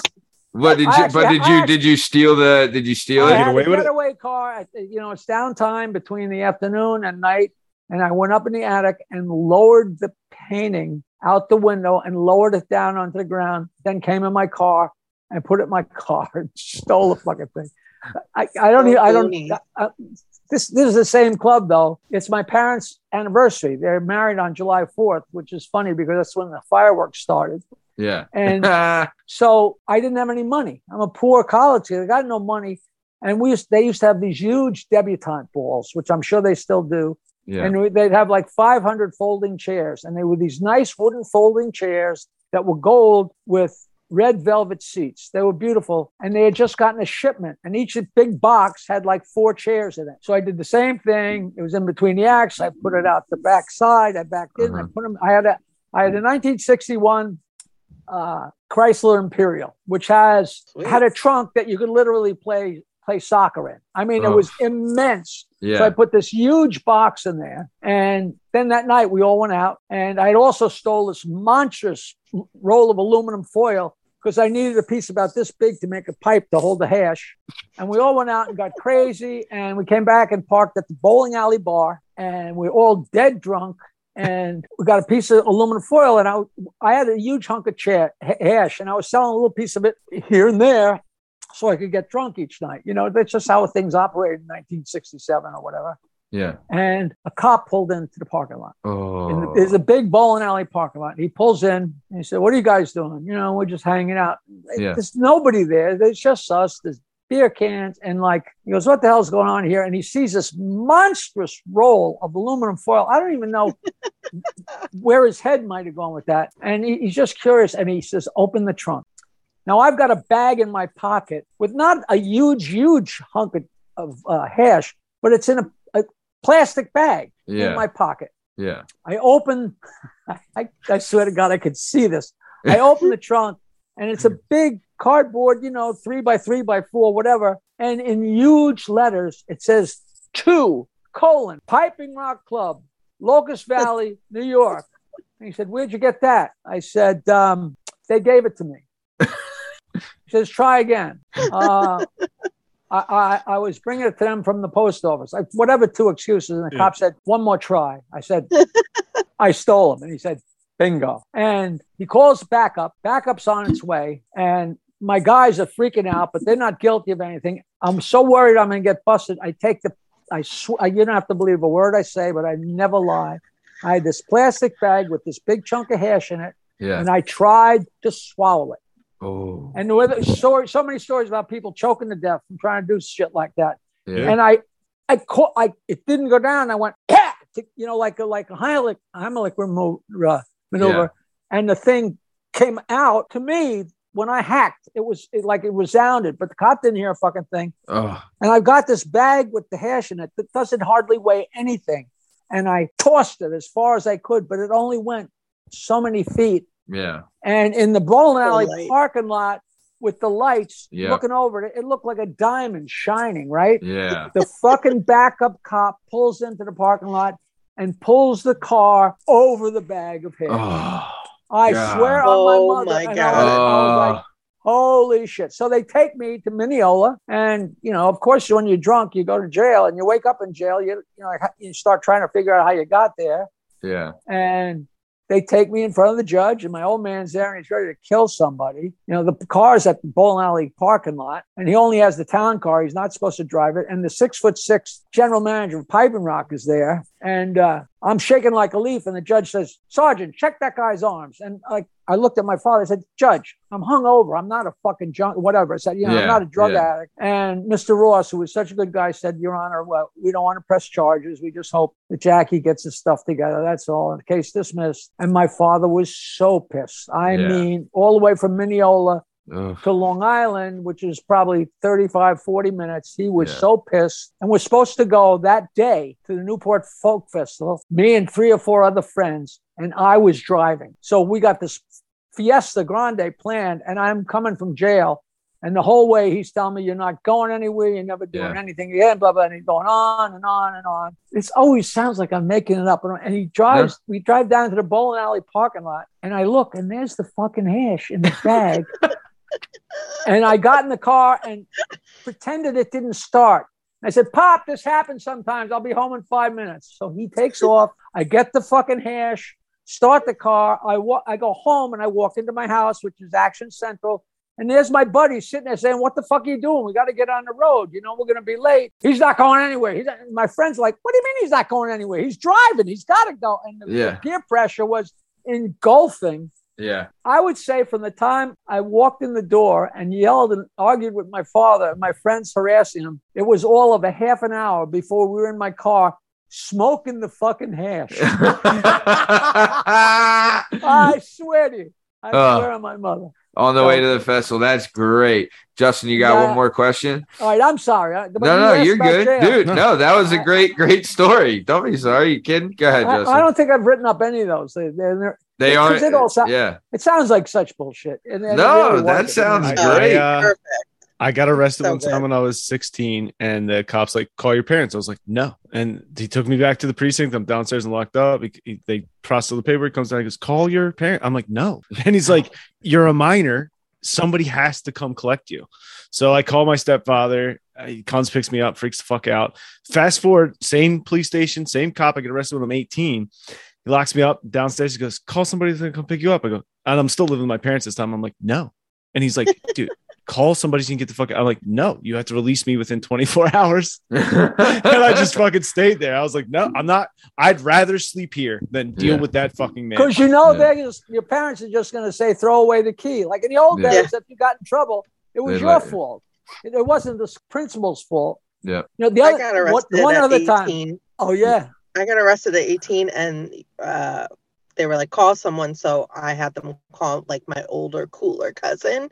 Yeah. And they called, And later on, I found out that when they called, my cousin picked up and they were like, "Hi, this is a whatever police. We have Jana here." And he was like, "Yeah, right, fuck you," and just hung up because he thought like we were pranking him. Yeah. So they called back and they're like, "No, we're serious." So they were like, "Yeah, your cousin just cursed us out and hung up on us." He's still Oh, coming. that's great. Yeah. Well, when I started in college, the big event of the year is the Michigan State games, a big Yep. rivalry. Yeah. And my freshman year, it was in Michigan. It was in Ann Arbor. And one of the first weekends, my roommate parents came up for Sunday. Yeah. And he was a motorcycle bum from Livonia, Michigan, suburb of Detroit. And we were instant best friends and things were great. And his parents loved me. Was he the one that his parents were Croatian, right? Yeah. Okay, God, okay. you Shout did out read me. the book. Yeah. So a couple weeks later, we go to Michigan State game, and my buddy's brother had a house, so we started drinking right at the kickoff. And by the time the game was over, we were so drunk, and we came out of the apartment building yelling, "Michigan State, Michigan State!" I guess somebody cold cocked me, Yeah. and I started ranting and raving and going nuts. And they just looked at my friend and said, "Well, nothing we can do. We got to cart him away." So I wake up. I'm in jail in Ann Arbor. Oof. I know nobody. I've been in town for a month from New York. I don't know. The only person I know at all is my roommate's father, who I met for an hour weeks before. And I call my roommate's father in Livonia, which is an hour from Ann Arbor at least. Who's a Croatian immigrant. He's just, and I said, "Mr. Puskas, is a little awkward, but this is Nick's roommate, and I'm in jail." He came from Livonia. He bailed me out and drove me back to Michigan State. And from the time we got in the car together, we were best friends every second up until the day he died. And it was like, I mean, I can't imagine how awkward it is, but it's like, if you have no choice, that was my only call. Either that or lock me up and throw away the key. Yeah. And he of course thought it was the funniest fucking thing in the world. Yeah. Are you happy? Are you happy, you asshole? One of those type rides. Yeah. Kids being kids. He knows what you're doing. So I want to kick it. Come on, Mr. Puskas. I wanted to get to know you better. You're an asshole. So I'm going to kick it to Jana for some cute questions real quick. Jana, go ahead. So, Jackie, when's the last time you cried? When I asked him to be on the show. I get a lump in my throat. But make it funny, okay? No. I get a lump in my throat over everything. A good movie. Yeah? Oh God. Yeah. Where you hide your head from your girlfriend. Yeah. Probably a good friend of mine died a couple of weeks ago, but you just don't sit alone and cry. Yeah. But a movie is something that is a spike and you cry, but I can think back to things that happened in my life and just start crying. Crying is healthy. It really is healthy. I was never somebody like, don't let anybody see you. Yeah, fuck that, Yeah. No, and that's a good thing too. That is healthy. I'm the same way. I think it's, there's nothing wrong for like a masculine it's not, you're not a pussy if you cry at something. For me, it's like, it's not like we have some high bar and I have to hit the high bar before Yeah. I'm the same way. If I see something about like my kid or like something with my old man, like something like that, I'll get like a little choked up. But or if I think about something, but we had to put my kitty down and that destroyed me. But you get a lump in your throat. But as far as crying, yeah. I don't know. Maybe I've seen too much. I don't know. Yeah. But then meanwhile, I'm crying over some ridiculous Seinfeld episode. What the fuck?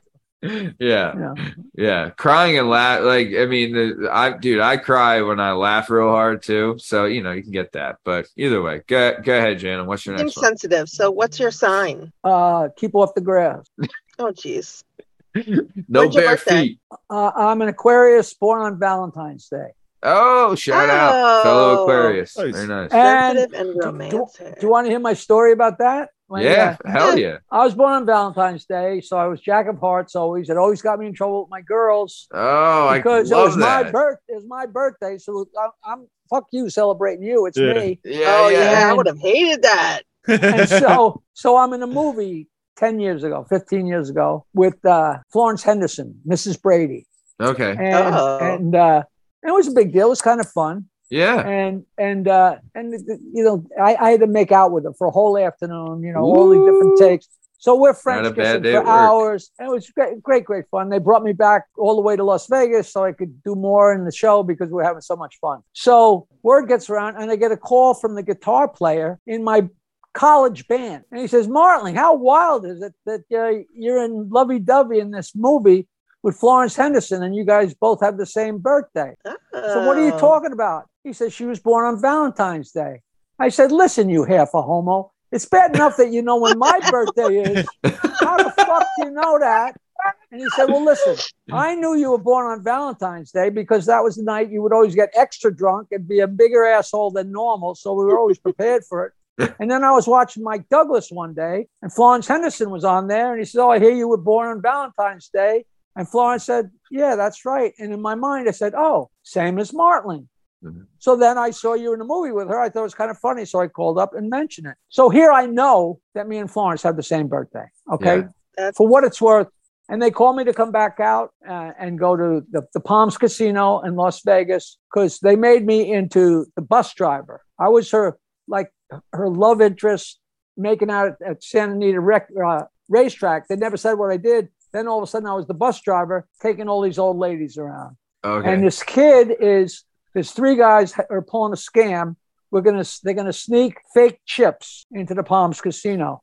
So they put these fake chips in Pringle jars, Pringle canisters. Yeah. And Florence and all her road partners, all these old women, are going to do this. And I'm the bus driver. Okay. So we're getting ready to shoot this. And her partner in crime was Eileen Ryan, who I think I got the name right.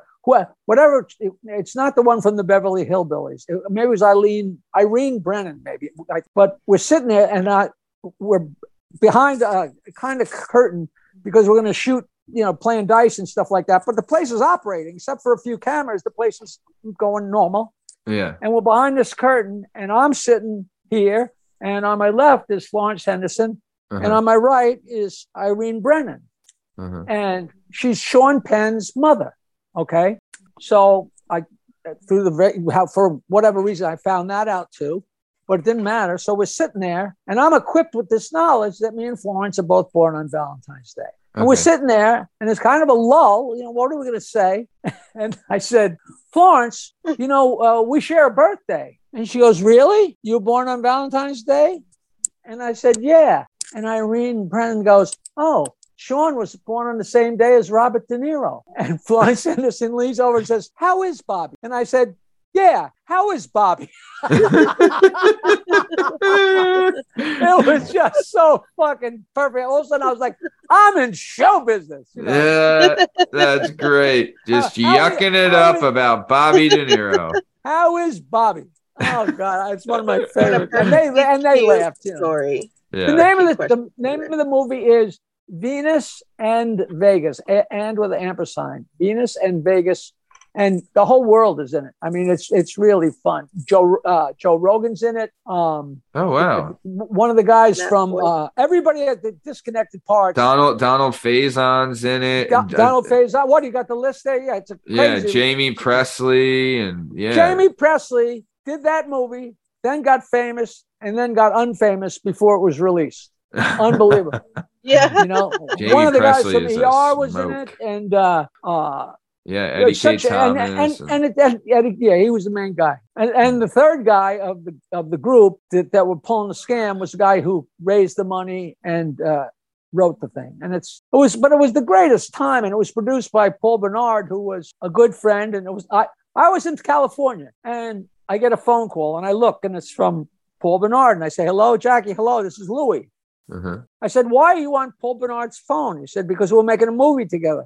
And Paul grabs his phone and says, yeah, we're in California at Santa Anita racetrack. It's a shame you're not out here. You could be in the movie. I said, I am in California. And next day I'm on the set making out with Florence Henderson. I'll send you some pictures. They're just spectacular. Hell yeah. She's licking ketchup and mustard off my face. And I mean, if that's not like bucket list, you know what I mean? Right. Like, check when that it's on off. page 6, they had us listed as an item on page 6, and she had to dispel the rumors. She was 70. She was 70, and people said, did you do anything? I said, no, but if she wanted to, I certainly would have. She was so cute. Oh, yeah. And so hot. She said, Jackie, we have to really kiss. I said, well, I have every intention of really kissing. You don't have to tell me twice. I'm no Mike Brady. Yeah. So that was great. That was great fun. Great. Awesome. Great story. Jana, go ahead. What's your next question? So I'd like to know what your toxic trait is. Like my toxic trait is meeting someone and then immediately forgetting their name. So Jerry, I'd like to know your toxic trait. That just is something that comes with age. It's like when somebody says hello to you and says their name, you're automatically trying to think of the next thing you're going to say to them, and it goes flying right past you. They have people. I had a friend that took a course on remembering how to remember people's names. There's so many things like talk back to them, using their name in a sentence. There's all these things. This guy took a course where it said, if I say, what's your name? And you say, Matt, I mentally put a plaque under you, drill a screw in each corner mentally, and then write out Matt on this little thing under your head. And I guess that causes you to be concentrating on it long enough, but it is so annoying. And the thing is, you usually forget the names of somebody you would care to remember. Yeah. The thing is, when it's somebody you don't give a fuck about, you don't care what you say next, so the name goes in. If I meet Sandy Koufax, I want to think what I want to ask him. I go, Yogi, like fuck. Yeah. So who knows? Nice. So, all right, very cool. So that was J-Dub's questions, Janice Q questions corner. We're going to keep it moving. So where we left off was we were just talking about you're just about to get onto Stern. So like we said, it wasn't luck. You had 3 albums and you're sending them out to hundreds and hundreds of people. Just Howard happened to pick it up, and he gave you a call. So initially you went on to host this talent contest, and there was me and a guy from a record company, and he was letting people sing, Frank Sinatra songs from phone booth on the Jersey Turnpike, and we were just sitting there to cast the vote just to make it more interesting for whatever. They must have thought maybe this guy would be fun. And at the end of the day, they said, wow, you're fun. Why don't you come back next week? Yeah. And that's, boom. Next week, turn into next month turn into next year. And then you're there. So, but you honestly, you really were I feel like you probably I don't know, maybe you would have had fun when you're on the serious era, but I think you were in the golden era. Like you were just so red hot. You were on the come up. Everything was going good. Yeah. But me and Billy were there during the golden years. Yeah. But we didn't happen in on the golden years. We were the fucking reason it was the golden years. It's Agreed. Like, the 1927 Yankees, those guys weren't just lucky enough to be on the team. They were the fucking reason it was the 27 Yankees. And, I just hear from people over and over that the longer ago it becomes, the more golden those shows become. I think they even scrub all the shows now because they don't want people coming up and say, what happened to the old days? Yeah. That might sound pompous, but that's just what I hear from everybody. No, it is what it is. No, it's not. If it's true, it's not pompous. That's just the truth. Speak those facts. Yeah. Yeah. Like I want to hear those old 1995 shows. Cause like Stern plays old shows, but it's all old serious shows. Like he doesn't play the old, like we were in Philly. So it's 94-1 to us, but I haven't heard, I used to work with a bunch of foreigners. And when I was 15, the show would be on working out of a pickup truck and just be blaring. And they were Russians. Some of the dudes didn't even speak English, but they'd be giggling. And I'd be like, what you don't even know what you're laughing at. There was a distinct vibe that jumped out of the radio. One of the greatest things, and I take pride in the fact that all my stories sound like lies because that's how good they are. Right. I had walked out on the show, stayed out 4 times. I think it was the 5th time when they didn't meet my salary and they just decided to let me go to hell. But 3 or 4 times before that, I had quit the show and said, that's not enough money. And they wound up bringing me back and, coming to a nice compromise. And some of them were very creative. I went in and Mel Karmazin, the head guy, said, look, we just don't have more money, which is just a fucking lie. Yeah. And I said, I'll tell you what, give me a little bit more money and give me an extra plug. Yeah. Howard used to read my plug at the end of the show. Uh-huh. Now, the height of the show is 7:30 to 8:30. By the end of the show, and sometimes we go to 11:30, at 11:30, there's 1/20th as many people listening because they're at work. Blah, blah, blah. I said, Yeah. I want an extra plug in the middle of the show. He said we could do that. So from that time on, every show, Howard had to read my plug, another plug. So I would put it on, like if I'm working in Riviera in Las Vegas, one day I'd put up the note. I'd physically put up the note at 7:30. And then the next day I put up the note at 8:30. And the next night at 7:45. So it hit every different set of listeners. Right. And that was the single smartest business move I ever fucking made. That's and he a never had genius he had For no trouble. You know, that was part of my deal. So he read my plugs, hell no high water. And at some point it was going on so long that Howard would have so many commercials built up that before he came back, there'd be like 20 minutes of commercials. And then Fred would say goodbye. I said, Howard, you got to do me a favor. Do my plug before we go into the final commercial bank. Yeah. And he would say the same thing every time. He'd say, anything for my joke man. And just as we're about to go to the last commercial, he would read my plug, and then that's got to make you feel good, because he's like, he knows this is a business and everything, but you're his guy, and like he's there to support you and help you, and he's like, anything to get the word out, I'm here for you. And like, I know it's part of the deal, but I think it seems like, at least from what it sounds like, that he genuinely wanted to do it and genuinely wanted to help you because you guys worked together and he was your pal. Right? You know, it was so important. And the thing that was most amazing, by the time I left that show, he was so beyond ever thinking about ever needing another penny. What he wanted to do was, you know, expand and be big and be king of the mountain, but it wasn't about money. And what I don't understand is I would sit there and for 4 or 5 hours, we would have the time of our lives every single day. Gosh. And the fact that he let that go away, that's what's amazing. I mean, we had a party every day. And it's like, you know what? We don't need his party anymore. And it was bullshit. You know, I'll never know what was in his heart of hearts, you know. Do you think he was getting pressure from like the back end? Or? I have no idea. I'll never no, because he calls the shots. Oh, really? If he told everybody I want you to come in pink, everybody would have dressed in pink, you know. Yeah. Not that he was a bully, he just knew what he wanted. You know, I think maybe one day Beth, his new wife, said, you know, Jackie's kind of cute. Well, that's the end of you. You know what I mean? So, I'm not saying that happened, but you know, it was probably something so left-handedly stupid. But who cares, you know? Was there ever like a competition to compete for his attention in a way? Like it seemed like you and Fred like really worked together, right? Like you guys were like bang, bang, bang, bang. And maybe in a competitive way, but still like it was to escalate the show. Me and Fred were we were locked arm in arm. He is the single funniest, fastest, most talented person I think I've ever met. It's between him and Billy West. I mean, Fred, if you're talking to Fred before you finish your sentence, he had something funny to say. He knew everything. But he was a Nazi.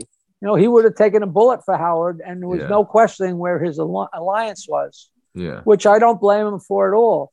Yeah. But you know, with a lot of people, they would compete for his attention, but me and Fred didn't give a fuck because we were too important.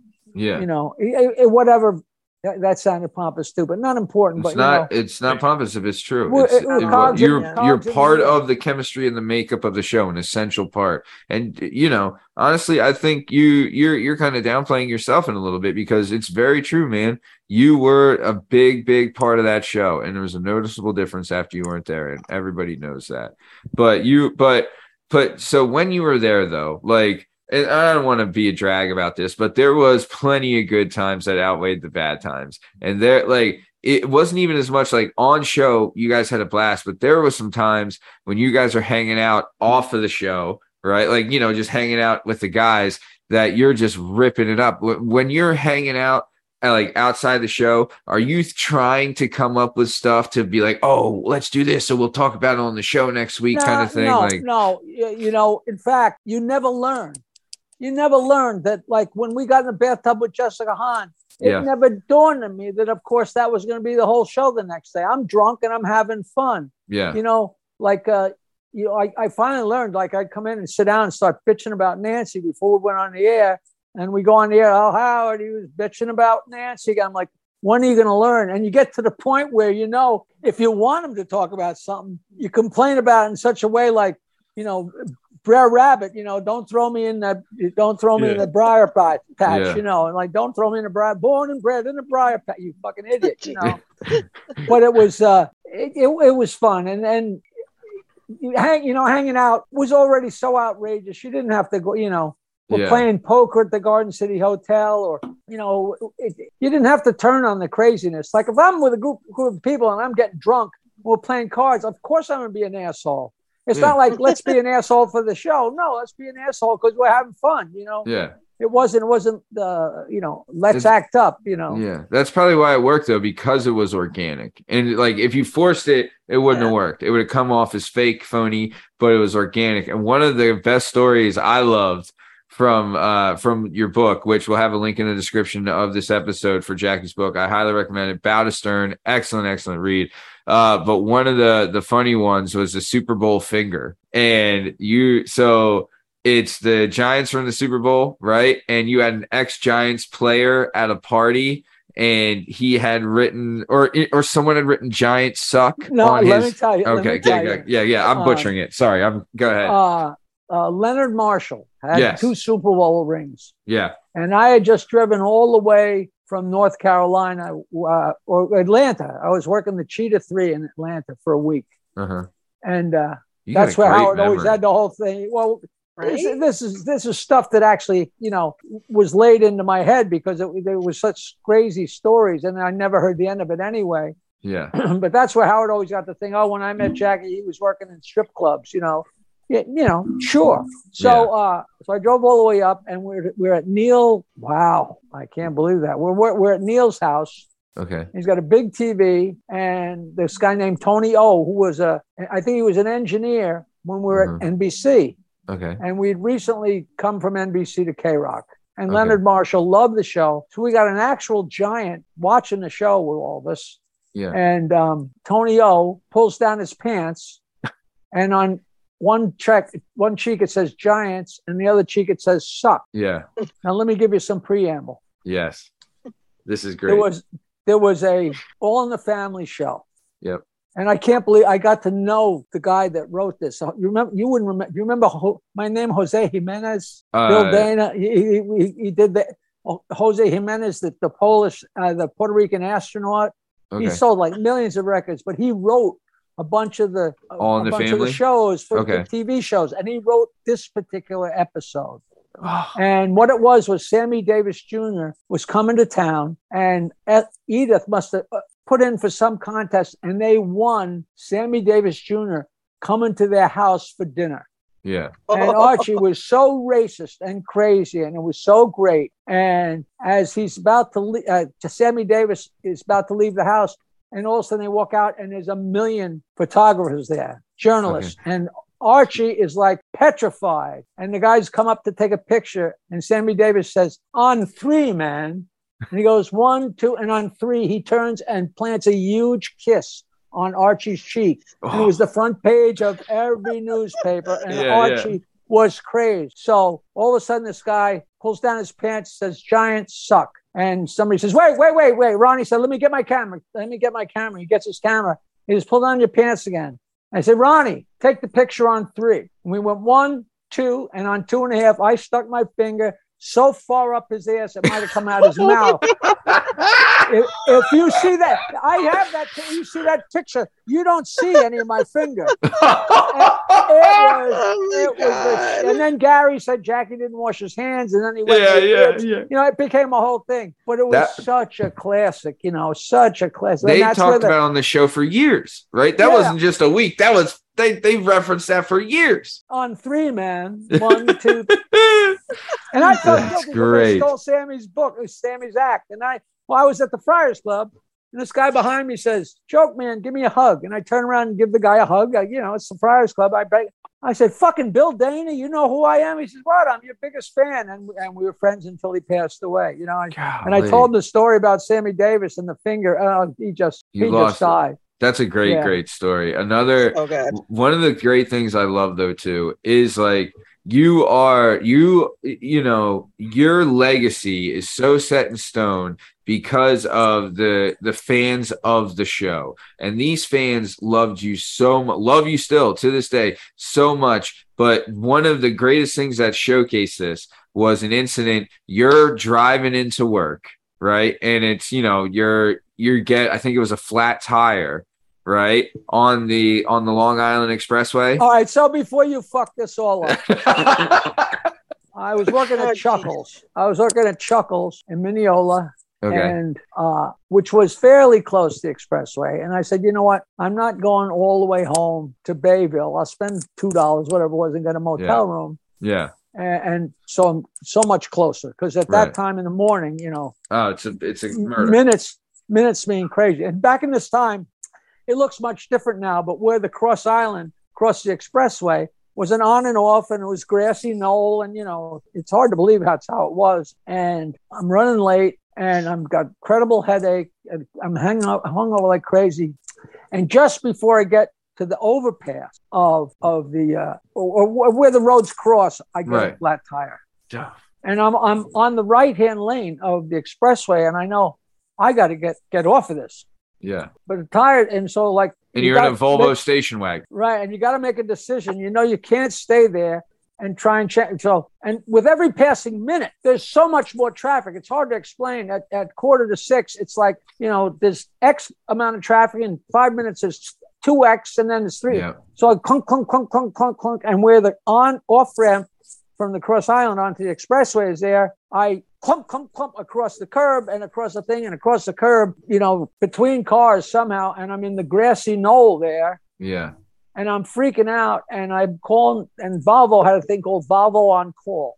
Yeah. And of course you call and you're on hold and you're on hold. I wound up, me and Nancy used to call it Volvo on hold. Yeah. And I don't know what I'm going to do. So I figure I got to call the show. We're just about to go on the air. I call and say, Gary, this is Jackie. I got a flat tire on the expressway. I don't know when I'm going to get there. I just tried to put on a spare. And I'm missing one of the pieces of the jack, whatever it was, but I can't change it. I don't know what to do. He says, well, let me see what Howard says. We're just about to go on there. I can't. He goes, and Howard comes and says, Robin, Jackie's in trouble. What else is doing? Jackie, what's up? I said, listen, I got a flat tire, and I don't have a piece of the Volvo jack, and I'm stuck here. I'm right where the Cross Island leads into the expressway. And I'm telling you, I didn't hardly finish the fucking sentence. Like 5 or 8 cars pull off the fucking off the entrance, and the guys push me out of the way, jump up. They changed my tire like it was the fucking Daytona 500, put everything back in, put me in the car, and then they went out and stood there and stopped traffic. Oh my God. So I could pull back on. So I went from feeling the lowest I've ever felt in my life. Yeah. And now I'm on my way to work in my car. And it was so like, holy fucking God. Right. Yeah. Yeah. So the great part of that story is they were going to do the Howard Stern movie without me, and maybe without Fred, because they were not going to show a guy handing Howard notes. And then they figured out how to finagle it. So they threw away the first script, and there was so much pain involved because I'm there in the trenches with them, and they're making a movie and blah, blah, blah. So all of a sudden Howard says, listen, I didn't like the way they were doing my movie. It's always they. It's all him, but it's they. Yeah. So we're redoing it again now, and Ivan Reitman is going to do it. And what we're going to do is we're all going to sit around in the office and talk to Ivan and Len Bloom, the writer, and Danny, Ivan's guy. And Ivan says, all right, I want one by one, I want you to stand up, tell me roughly who you are, how you wound up on the Stern Show, and maybe a quick anecdote. Yeah. So it goes around the room and it gets to me. I tell him who I am and what I do. And I told them the story of the car. And they went fucking wild. And after that, Len Bloom came over to me and said, that story is going to be the greatest thing in the movie. I said, you don't know anything about this show. That is a Jackie story. Even though it's Howard's power and Howard's umbrella that he gets total credit for, that would be too much Jackie. Yep. That will never see the light of day. And it never saw the light of day. But it's a great story. It's incredible. Absolutely incredible. And it just shows like the power that, the show had. And, You like it's not even the power, it's the love. They loved you. They loved you. How many people? They loved Howard, and they loved you were too, helping man. me, but you know, they loved you too, dude. Come on. I just dream for the day that somebody comes up and says, "Do you remember when you were pulled over on the expressway to flat tire? I was one of the guys that pulled over to help you." I'm dying for that to happen. They're gonna. Well, funny you mentioned that. They're here right now. No. Alan, come out. This is your life. Yeah, no, that's great. So, I mean, what you're saying though in the movie is true. Like, because they replaced you in the bathtub with Fred. It was actually you in the bathtub in real life. And then, but they did have you in the sloppy pussy scene, right? Or it was, sloppy pussy, right? Right. But the movie was conveniently made that he had hit superstardom just as I was coming on the show. But he was just hitting number one in New York. It never got the syndication. They figured a way to, and it was brilliant. It was great, Yeah. And the whole story, the sloppy pussy, all that shit was just so fun. The whole thing, But wow. In the book, though, it did say, like, towards the end, like, maybe it showed that you had a little remorse because it seemed like Howard would try to reach out at times to develop a more relationship with you. And it's, at least in the way you were saying it in the book, is that maybe you didn't take as much advantage of those times with him. Like when he would come out to Long Island with you. He showed up a couple times, but it was kind of hard to put your thumb on why. Because he plays his cards very close. The last thing I wanted to do was pretend it was more than it was. It wasn't. There was never any animosity or anything. Like me and Nancy went on a double date with Howard and Beth. We always had a great relationship. It was. We just say they didn't want to meet what I wanted, and I didn't price myself out of the ball game. That's why it was so hard to believe. Yeah, but that's water under the dam. What are you gonna do? I do want to talk about too. So our mutual friend, Bob Miles, great guy. We actually, I'm dating us, but I released his episode today, which is available now on all podcast platforms and YouTube at Working Perspectives Podcast. But he told your guys' connection was Les Paul, right? Was kind of how you guys got mingled, right? And you have a crazy Les Paul story where he was a big fan of you.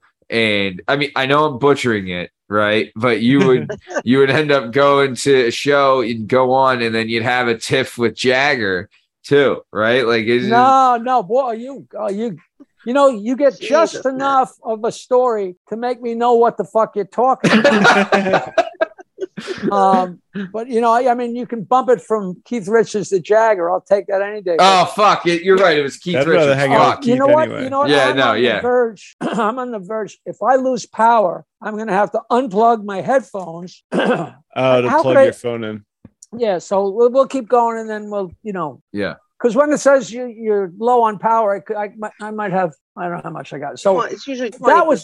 that was the night I met Les Paul. Okay. And they've been trying to drag me and Fred to see Les Paul forever and ever and ever. And it never dawned on me that he would be a fan of the show. Like my friend Adam never said, "Oh, by the way, he listens to the show." But he's old. Old people said my father used to listen to Barry Gray all night and never sleep because he's an old man, And Les was like 85. And one night, Carrie Ash from Sam Ash, married to Sam Ash's grandson, said, "Jackie, I'm coming to get you and Nancy, and you're going to see Les Paul tonight. And if you don't come, I'm going to come up and drag you. It's Les's 85th birthday. The Rolling Stones are going to be there, et cetera, et cetera." Okay. So she picks us up in the limo. We go 2 blocks, and there we are. And we're sitting alongside the aisle, 2 feet from the stage. And on his way down the aisle to the stage, I hear Les Paul say to Adam, "So you tell me, Jackie, the Joke Man's here tonight?" I was like, I couldn't believe what I was hearing. And Keith Richards is sitting over there with his mother and his stepfather. And he's got, his cornrows, and he's got his scarves, and he's a rock star. Yeah. And the place is packed. It's Les's 85th birthday. Yeah. And he goes up on stage, plays his opening songs like he always does. And he said, "Listen, there's a guy here I've been meaning to meet. He knew the show as good as any fan, but who knew that?" Right. And he calls me up on stage, and I go up on stage, and the guy had thinning red hair, and he was arthritic, and glasses, and a twinkle in his eye, and it was my fucking father. And we looked at each other, and I don't know if that ever happened to you, but it was like an instant, like, right? Yeah. Yeah. So he's talking, and he said, so you tell jokes? And I said, yeah, that's what I do. And he goes, well, give us something. I said, no, you don't want it. He said, come on. He said, I can handle whatever you got. Okay. And the place is packed in. It wasn't the Iridium. It was the place before the Iridium. And I mean, young people, old people as fans for 40 years. Yeah. And I actually have tape of this. I don't forget what joke it was, but it was really dirty. Yeah. And the crowd went nuts. And I gave him a kiss and said, I love you, man. And I sat back down. He plays a song, and then he invites Keith Richards up. Okay. And Keith Richards comes up, and the first thing he said was, it's going to be a little tough to follow that bloke. And I'm like, holy mother of God, right? So along the way, I find out that his mother was a blues singer. So she's in the music business. She's heard everything. Yeah. All the time, I was on stage with Les 60 times. Yeah. And he always had different people. I never saw him call up a person for a second time ever. Yeah. And after Keith Richards and then a song, he couldn't shake me up. And he goes, Jackie the Joke Man, come back up here.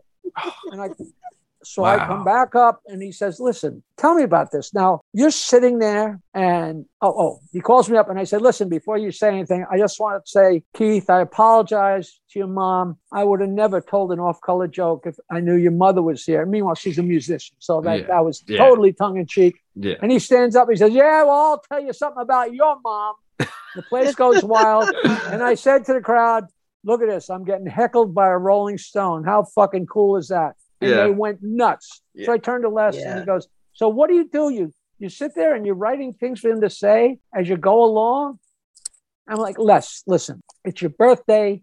And by now I'm feeling I was still drinking. It was 2000. Yeah. And I got a couple of beers in me, and I'm Superman. I said, listen, this is your birthday. These people are all here to see you and see you do your show. Why don't you do your show? And when you're done, we'll go to the bar and have a few beers, and we'll talk about the Howard Stern show. Yeah. And you know what? Who knows? Maybe Keith will join us, and you know what? Who knows? Maybe he'll even treat. And you know what? And if he doesn't have any money on him, maybe he could trade in some of those beads he's got in his fucking head. I am telling you. And when it died down, I said, now I'm fucking with a Rolling Stone. And and I walked up, and I got that on tape. It's like, it was spectacular. And me and Les were best friends from then till the day he died. And every time I went to see his show, I brought everybody from everywhere. I'd always go up, and I'd always tell jokes. And there was no bigger fan of my filthy jokes than him. Oh, that is great. Hey, that. So, man, that is a great story. So I want to kind of get a little, what's life like now? So like we said, you're doing shows and everything like that. So one, we'll have a link in the description of this episode for jokeland.com. You can find all your tour, where you're going, everywhere you can get tickets, what you got going on. We'll have the TikTok link in here to get your daily jokes that are great. And then, we'll also have a link for the book and everything like that. But all that stuff is on jokeland.com. My joke book, my autobiography, my second joke book. Yeah. I also, you can give out my email address. I give it out to everybody. Oh, wow. I got a guy that answers my email, me. and it's just jokeland@AOL.com. And people ask me anything, and they're like, this is bullshit. You're not going to reply. And I always reply and send them shit. And because I get a kick out of that. Yeah. And my gigs are fewer and far between. I always tell people I'm retired until the phone rings. Yeah. But I get up in the morning, and I take a nice long swim, and then I come in and have some breakfast, and I do my exercises for my stupid knee. Yeah. And then do any one of a billion different things. And it was like about a month ago was my first gig back with my bad leg, and I got away with it. And last week I was at Giggles in Boston with Lenny Clark, who's like the icon of Boston. Oh, love Lenny Clark. He is great. We did 4 killer shows, and then I drove back 7 hours. I'm almost back in the ball game every morning. I swim 2 or 3 times a day because it's such good stuff for my knee, and I just live in the garden spot of the world, and no complaints. Oh, that's incredible. That is great. And then, No, don't get me wrong. If you know any whores you want to send over, sure, right. Justin's mom will be there later. A classy lady named Dorothy. I went to Doug's. Jack, I got a question for you. You ever run into Artie Lang? I did Artie's podcast like 3 or 4 times. I did his direct TV show that I think was before that. Yeah. You know, it's really funny because there's a documentary on me that we finally got distribution, which I'll tell you all about once. I don't want people to say, so you got distribution, where can we see it? And not be able to tell them where yet. So right. You know, it was ready when it was ready when the pandemic started, which just kills me. Yeah. But Artie agreed to be in the documentary. And then it was so slow getting going. He wound up getting beat up and going to jail and getting his face smashed in and then getting out of jail and getting out of the hospital. Yeah. But we had puttered around for so long that he was still going when he got out of the hospital. So he's in the documentary. He said some really, really flattering stuff. Yeah. And, you know, and I text him, and once in a while I'll write back and say, listen, man, I love the fact you're right. You know, thank you, you know. Because we're asshole buddies. We rode on that same train for a long time. Yeah. So, you know, you never know, you know. Every once in a while, I just drop a text and say, listen, I love you. If you ever want to get together and shoot the shit, you know. Because I don't drink, you know, so I'm the ideal guy, you know. Yeah, you could actually hang out with him now. Yeah. So, okay, Justin, you had a question? No, I mean, my question was just about Artie. That's all. Okay, very cool. Jackie, is it all right if I do have can I throw a joke at you? I don't want to step on your toes or anything. How is that stepping? That's my fucking business, you asshole. All right. I didn't know if it was like a thing. All right. So the joke is, what is a Jewish lady's favorite type of wine? Take me to Florida. It was, when are we gonna go to Miami? But yeah, the same thing. Yeah. What's the difference between a Jewish girl and a 747? What? The 747 stops whining when you get to Miami. Oh, that's great. That is great. Justin, do you have a joke? You know what? Here's one I actually wrote. You know why Jewish girls don't swallow? Oh, why? They want to be the spitting images of their mothers. Do you have a favorite joke, Jackie? Huh? Do you have a favorite joke? No. Well, you know, I love them all. I really do. One of my favorites. I was at stage at the Iridium, same place as Les Paul. Okay. And I was doing a show with Mark Hudson from the Hudson Brothers, who was a summer replacement for the Sonny and Cher show in the 70s. And he's just the greatest, most talented, wonderful guy. And he did a thing called Thursdays on the Hudson. And he'd have different guests like Billy J. Kramer and, you know, oldies people. And he had a great band. And I'd go there and get up and tell jokes like I did with Les. And it would always be packed. So the show was done and we're shooting the shit in the back. And I come back out and the place is still packed because it's all oldies but goodies friends and, you know, from a million places. And a guy comes up to me and the place is really packed. He said, Jackie, I've been a fan for 40 years. I know you know all the jokes. I'm such a big fan. I'm telling you, I got everything you got, but I just got to try a joke on you. And I said, listen, I've never stopped anybody. Every late night, every bar room, every LSD trip, every fraternity party, I listen to every goddamn joke because you never know when you're going to hear one that slip by. Yeah. And this guy told me a joke that's so disgusting that I can't use it in my act because there's certain jokes, like I don't tell Jesus Christ jokes because, believe it or not, no matter how funny they are, it gives people pause. Yeah. And if they stop for 2 seconds, I think, am I going to get hit by lightning? They miss the next setup and it throws you off. Yeah. This joke is so disgusting. It's so funny, but it's so disgusting. If somebody goes, oh, they missed the next setup, so I don't use it in my act. But you could tell it on the radio and you could tell it to your 5-year-old son. Now, how's that? I'm very intrigued. Yeah, I'm dying here. Can't wait. Can't wait to take it to my new job. Girl calls the doctor. She says, Doc, I got diarrhea. Can I take a bath? And he says, if you got enough. I was literally on the joke line yesterday. Yeah. That is a great one. That was my favorite one off the joke line yesterday. Mine was. I leave the same jokes on there for too long, but I don't give a shit. No, dude. I call it like I was like in a mood the other day, and I was like, "Fuck it, I'll call the joke line." And every time it's like, "Why do Jewish guys watch porn backwards? Because they love to see the hookers give the money back." Fucking lost my shit. People tell me they know the jokes are beyond there, but they call it because my laugh puts them in a good mood. True. So true. Matt said you'd be on the show. He gave the number. I was like, oh, I remember the joke line from the fucking show. I call it, and that your fucking like classic laugh. I was like, fuck, I haven't heard that in so goddamn long. You know, let me tell you one thing that I don't know if people know. My TikTok, Uh-huh. I've been trying to put up a new joke every day or every once in a while, you know, as close as I can. Yeah. But I don't think people know that all the jokes that I've done are all on there. Like you can go on my section of that site and back up. You can listen to 200 jokes. Yeah. You know what I mean? They're all good. They're all semi-clean or whatever. And some are stupid. And but who gives a fuck? You know, it's just for a laugh, you know? Yeah. No, I do. I was doing that the other day when I was scrolling through your TikTok after I subscribed. I was like, God damn. And you got some hitters on there. You got a couple, like you do good numbers, man. You really do well on the TikTok. I got one joke, got 650,000 hits. Golly, that's incredible. The most we have. Do you know what joke it is? Do you know what joke it is? Oh, which one? 3 guys and a girl are stranded on a desert island. And after 1 week, the girl is so ashamed of what she's doing, she kills herself. And after another week, the guys are so ashamed of what they're doing, they bury her. And then, after another week, they're so ashamed of what they're doing, they dig her up again. Oh,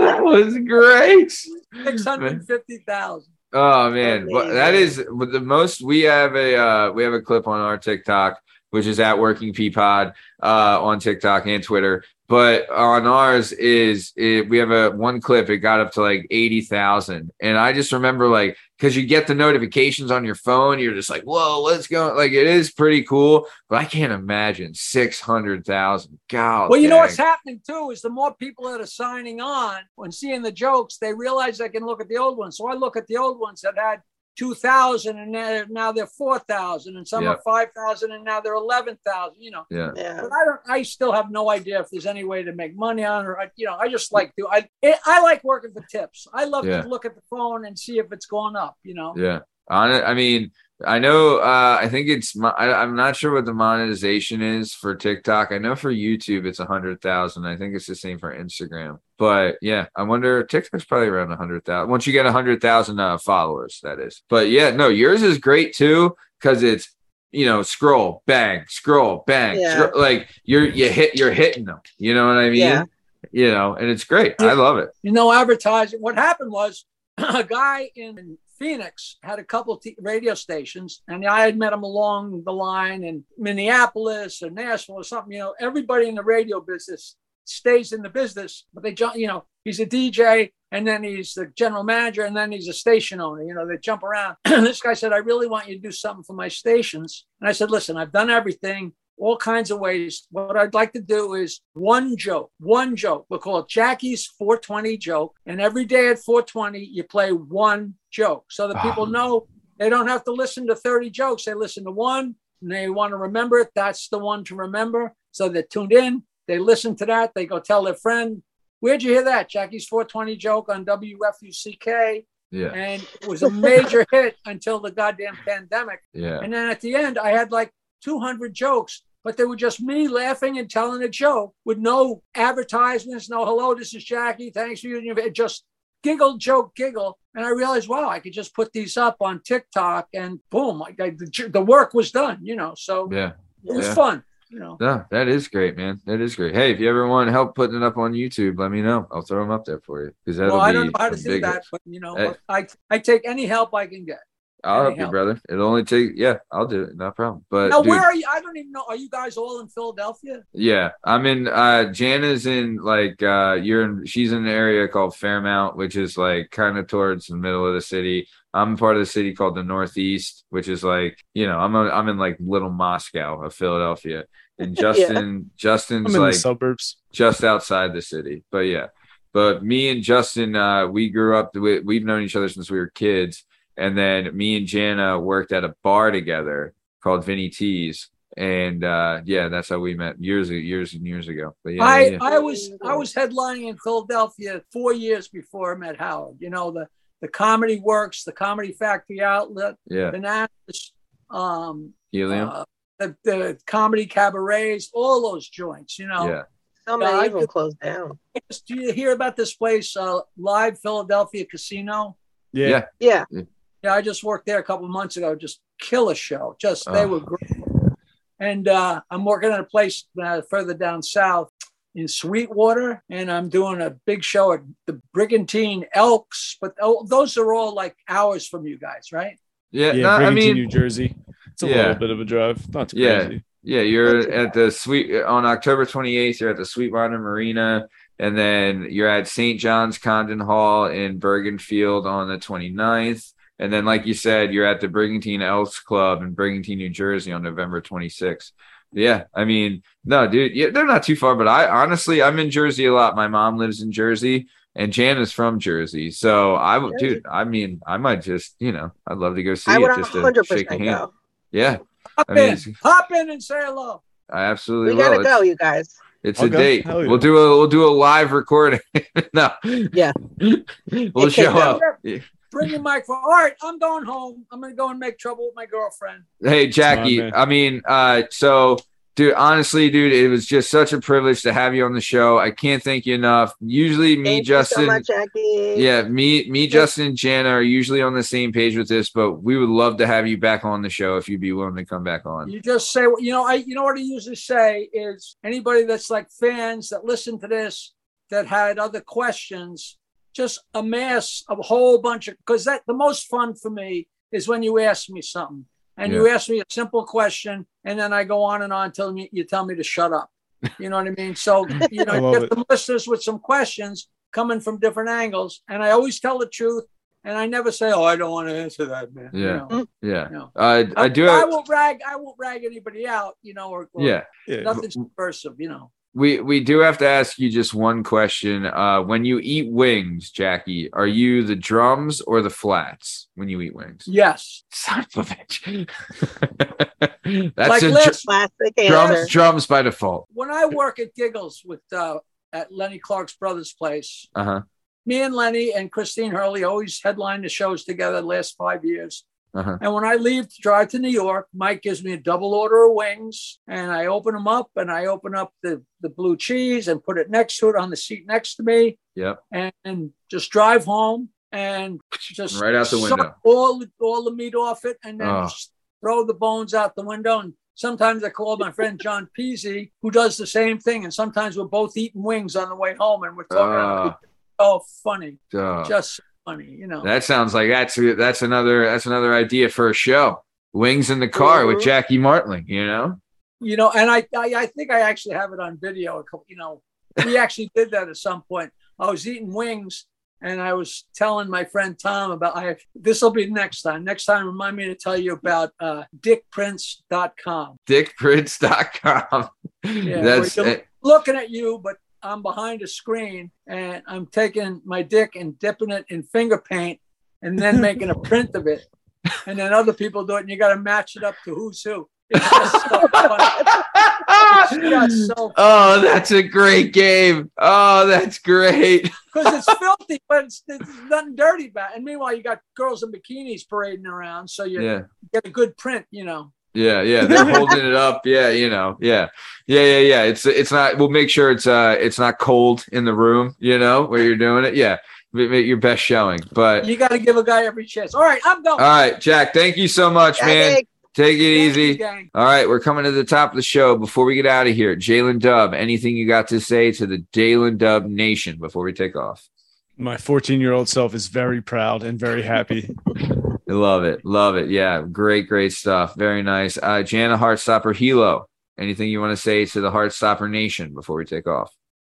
Yeah, see you guys tonight. Thank you. Love it. Very nice. Well, speaking of seeing you tonight, this has been another episode of the Working Perspectives podcast. I'm Matt Lavelle, accompanied today by Jalen Dub, Justin Richardson, the Heartstopper, Jana Hilo, and our guest today was the one and the only Jackie the Joke Man Martling, jokeland.com. Links in the description. In case you're wondering, you can find all our stuff and all our content on all podcast platforms and YouTube at Working Perspectives Podcast. You can also on Instagram, Working Perspectives Podcast, and you can join us on the Twitter and the TikTok at Working P Pod. If you'd like to be a guest on the show, please email us at workperspectives@gmail.com. And please like and subscribe so we can keep bringing you this sweet content. Thanks for listening. Stick around for the ad read. Thanks. See ya. Bye, Tom.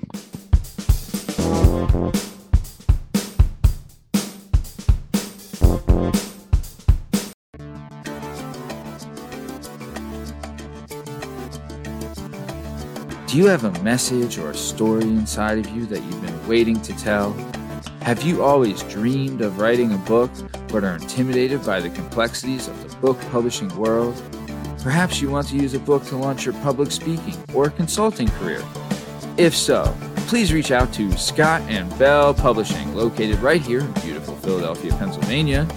Scott and Bell Publishing handle all genres and authors with all experience levels. Scott and Bell Publishing gives authors 100% creative freedom and a higher royalty split. They can be found at www.skotbell.com. That's www.s as in Sam, K as in Kite, O as in October, T as in Tom, B as in Boy, E as in Edward, L as in Larry, L as in Larry.com. That's Scott and Bell Publishing, where the authors go.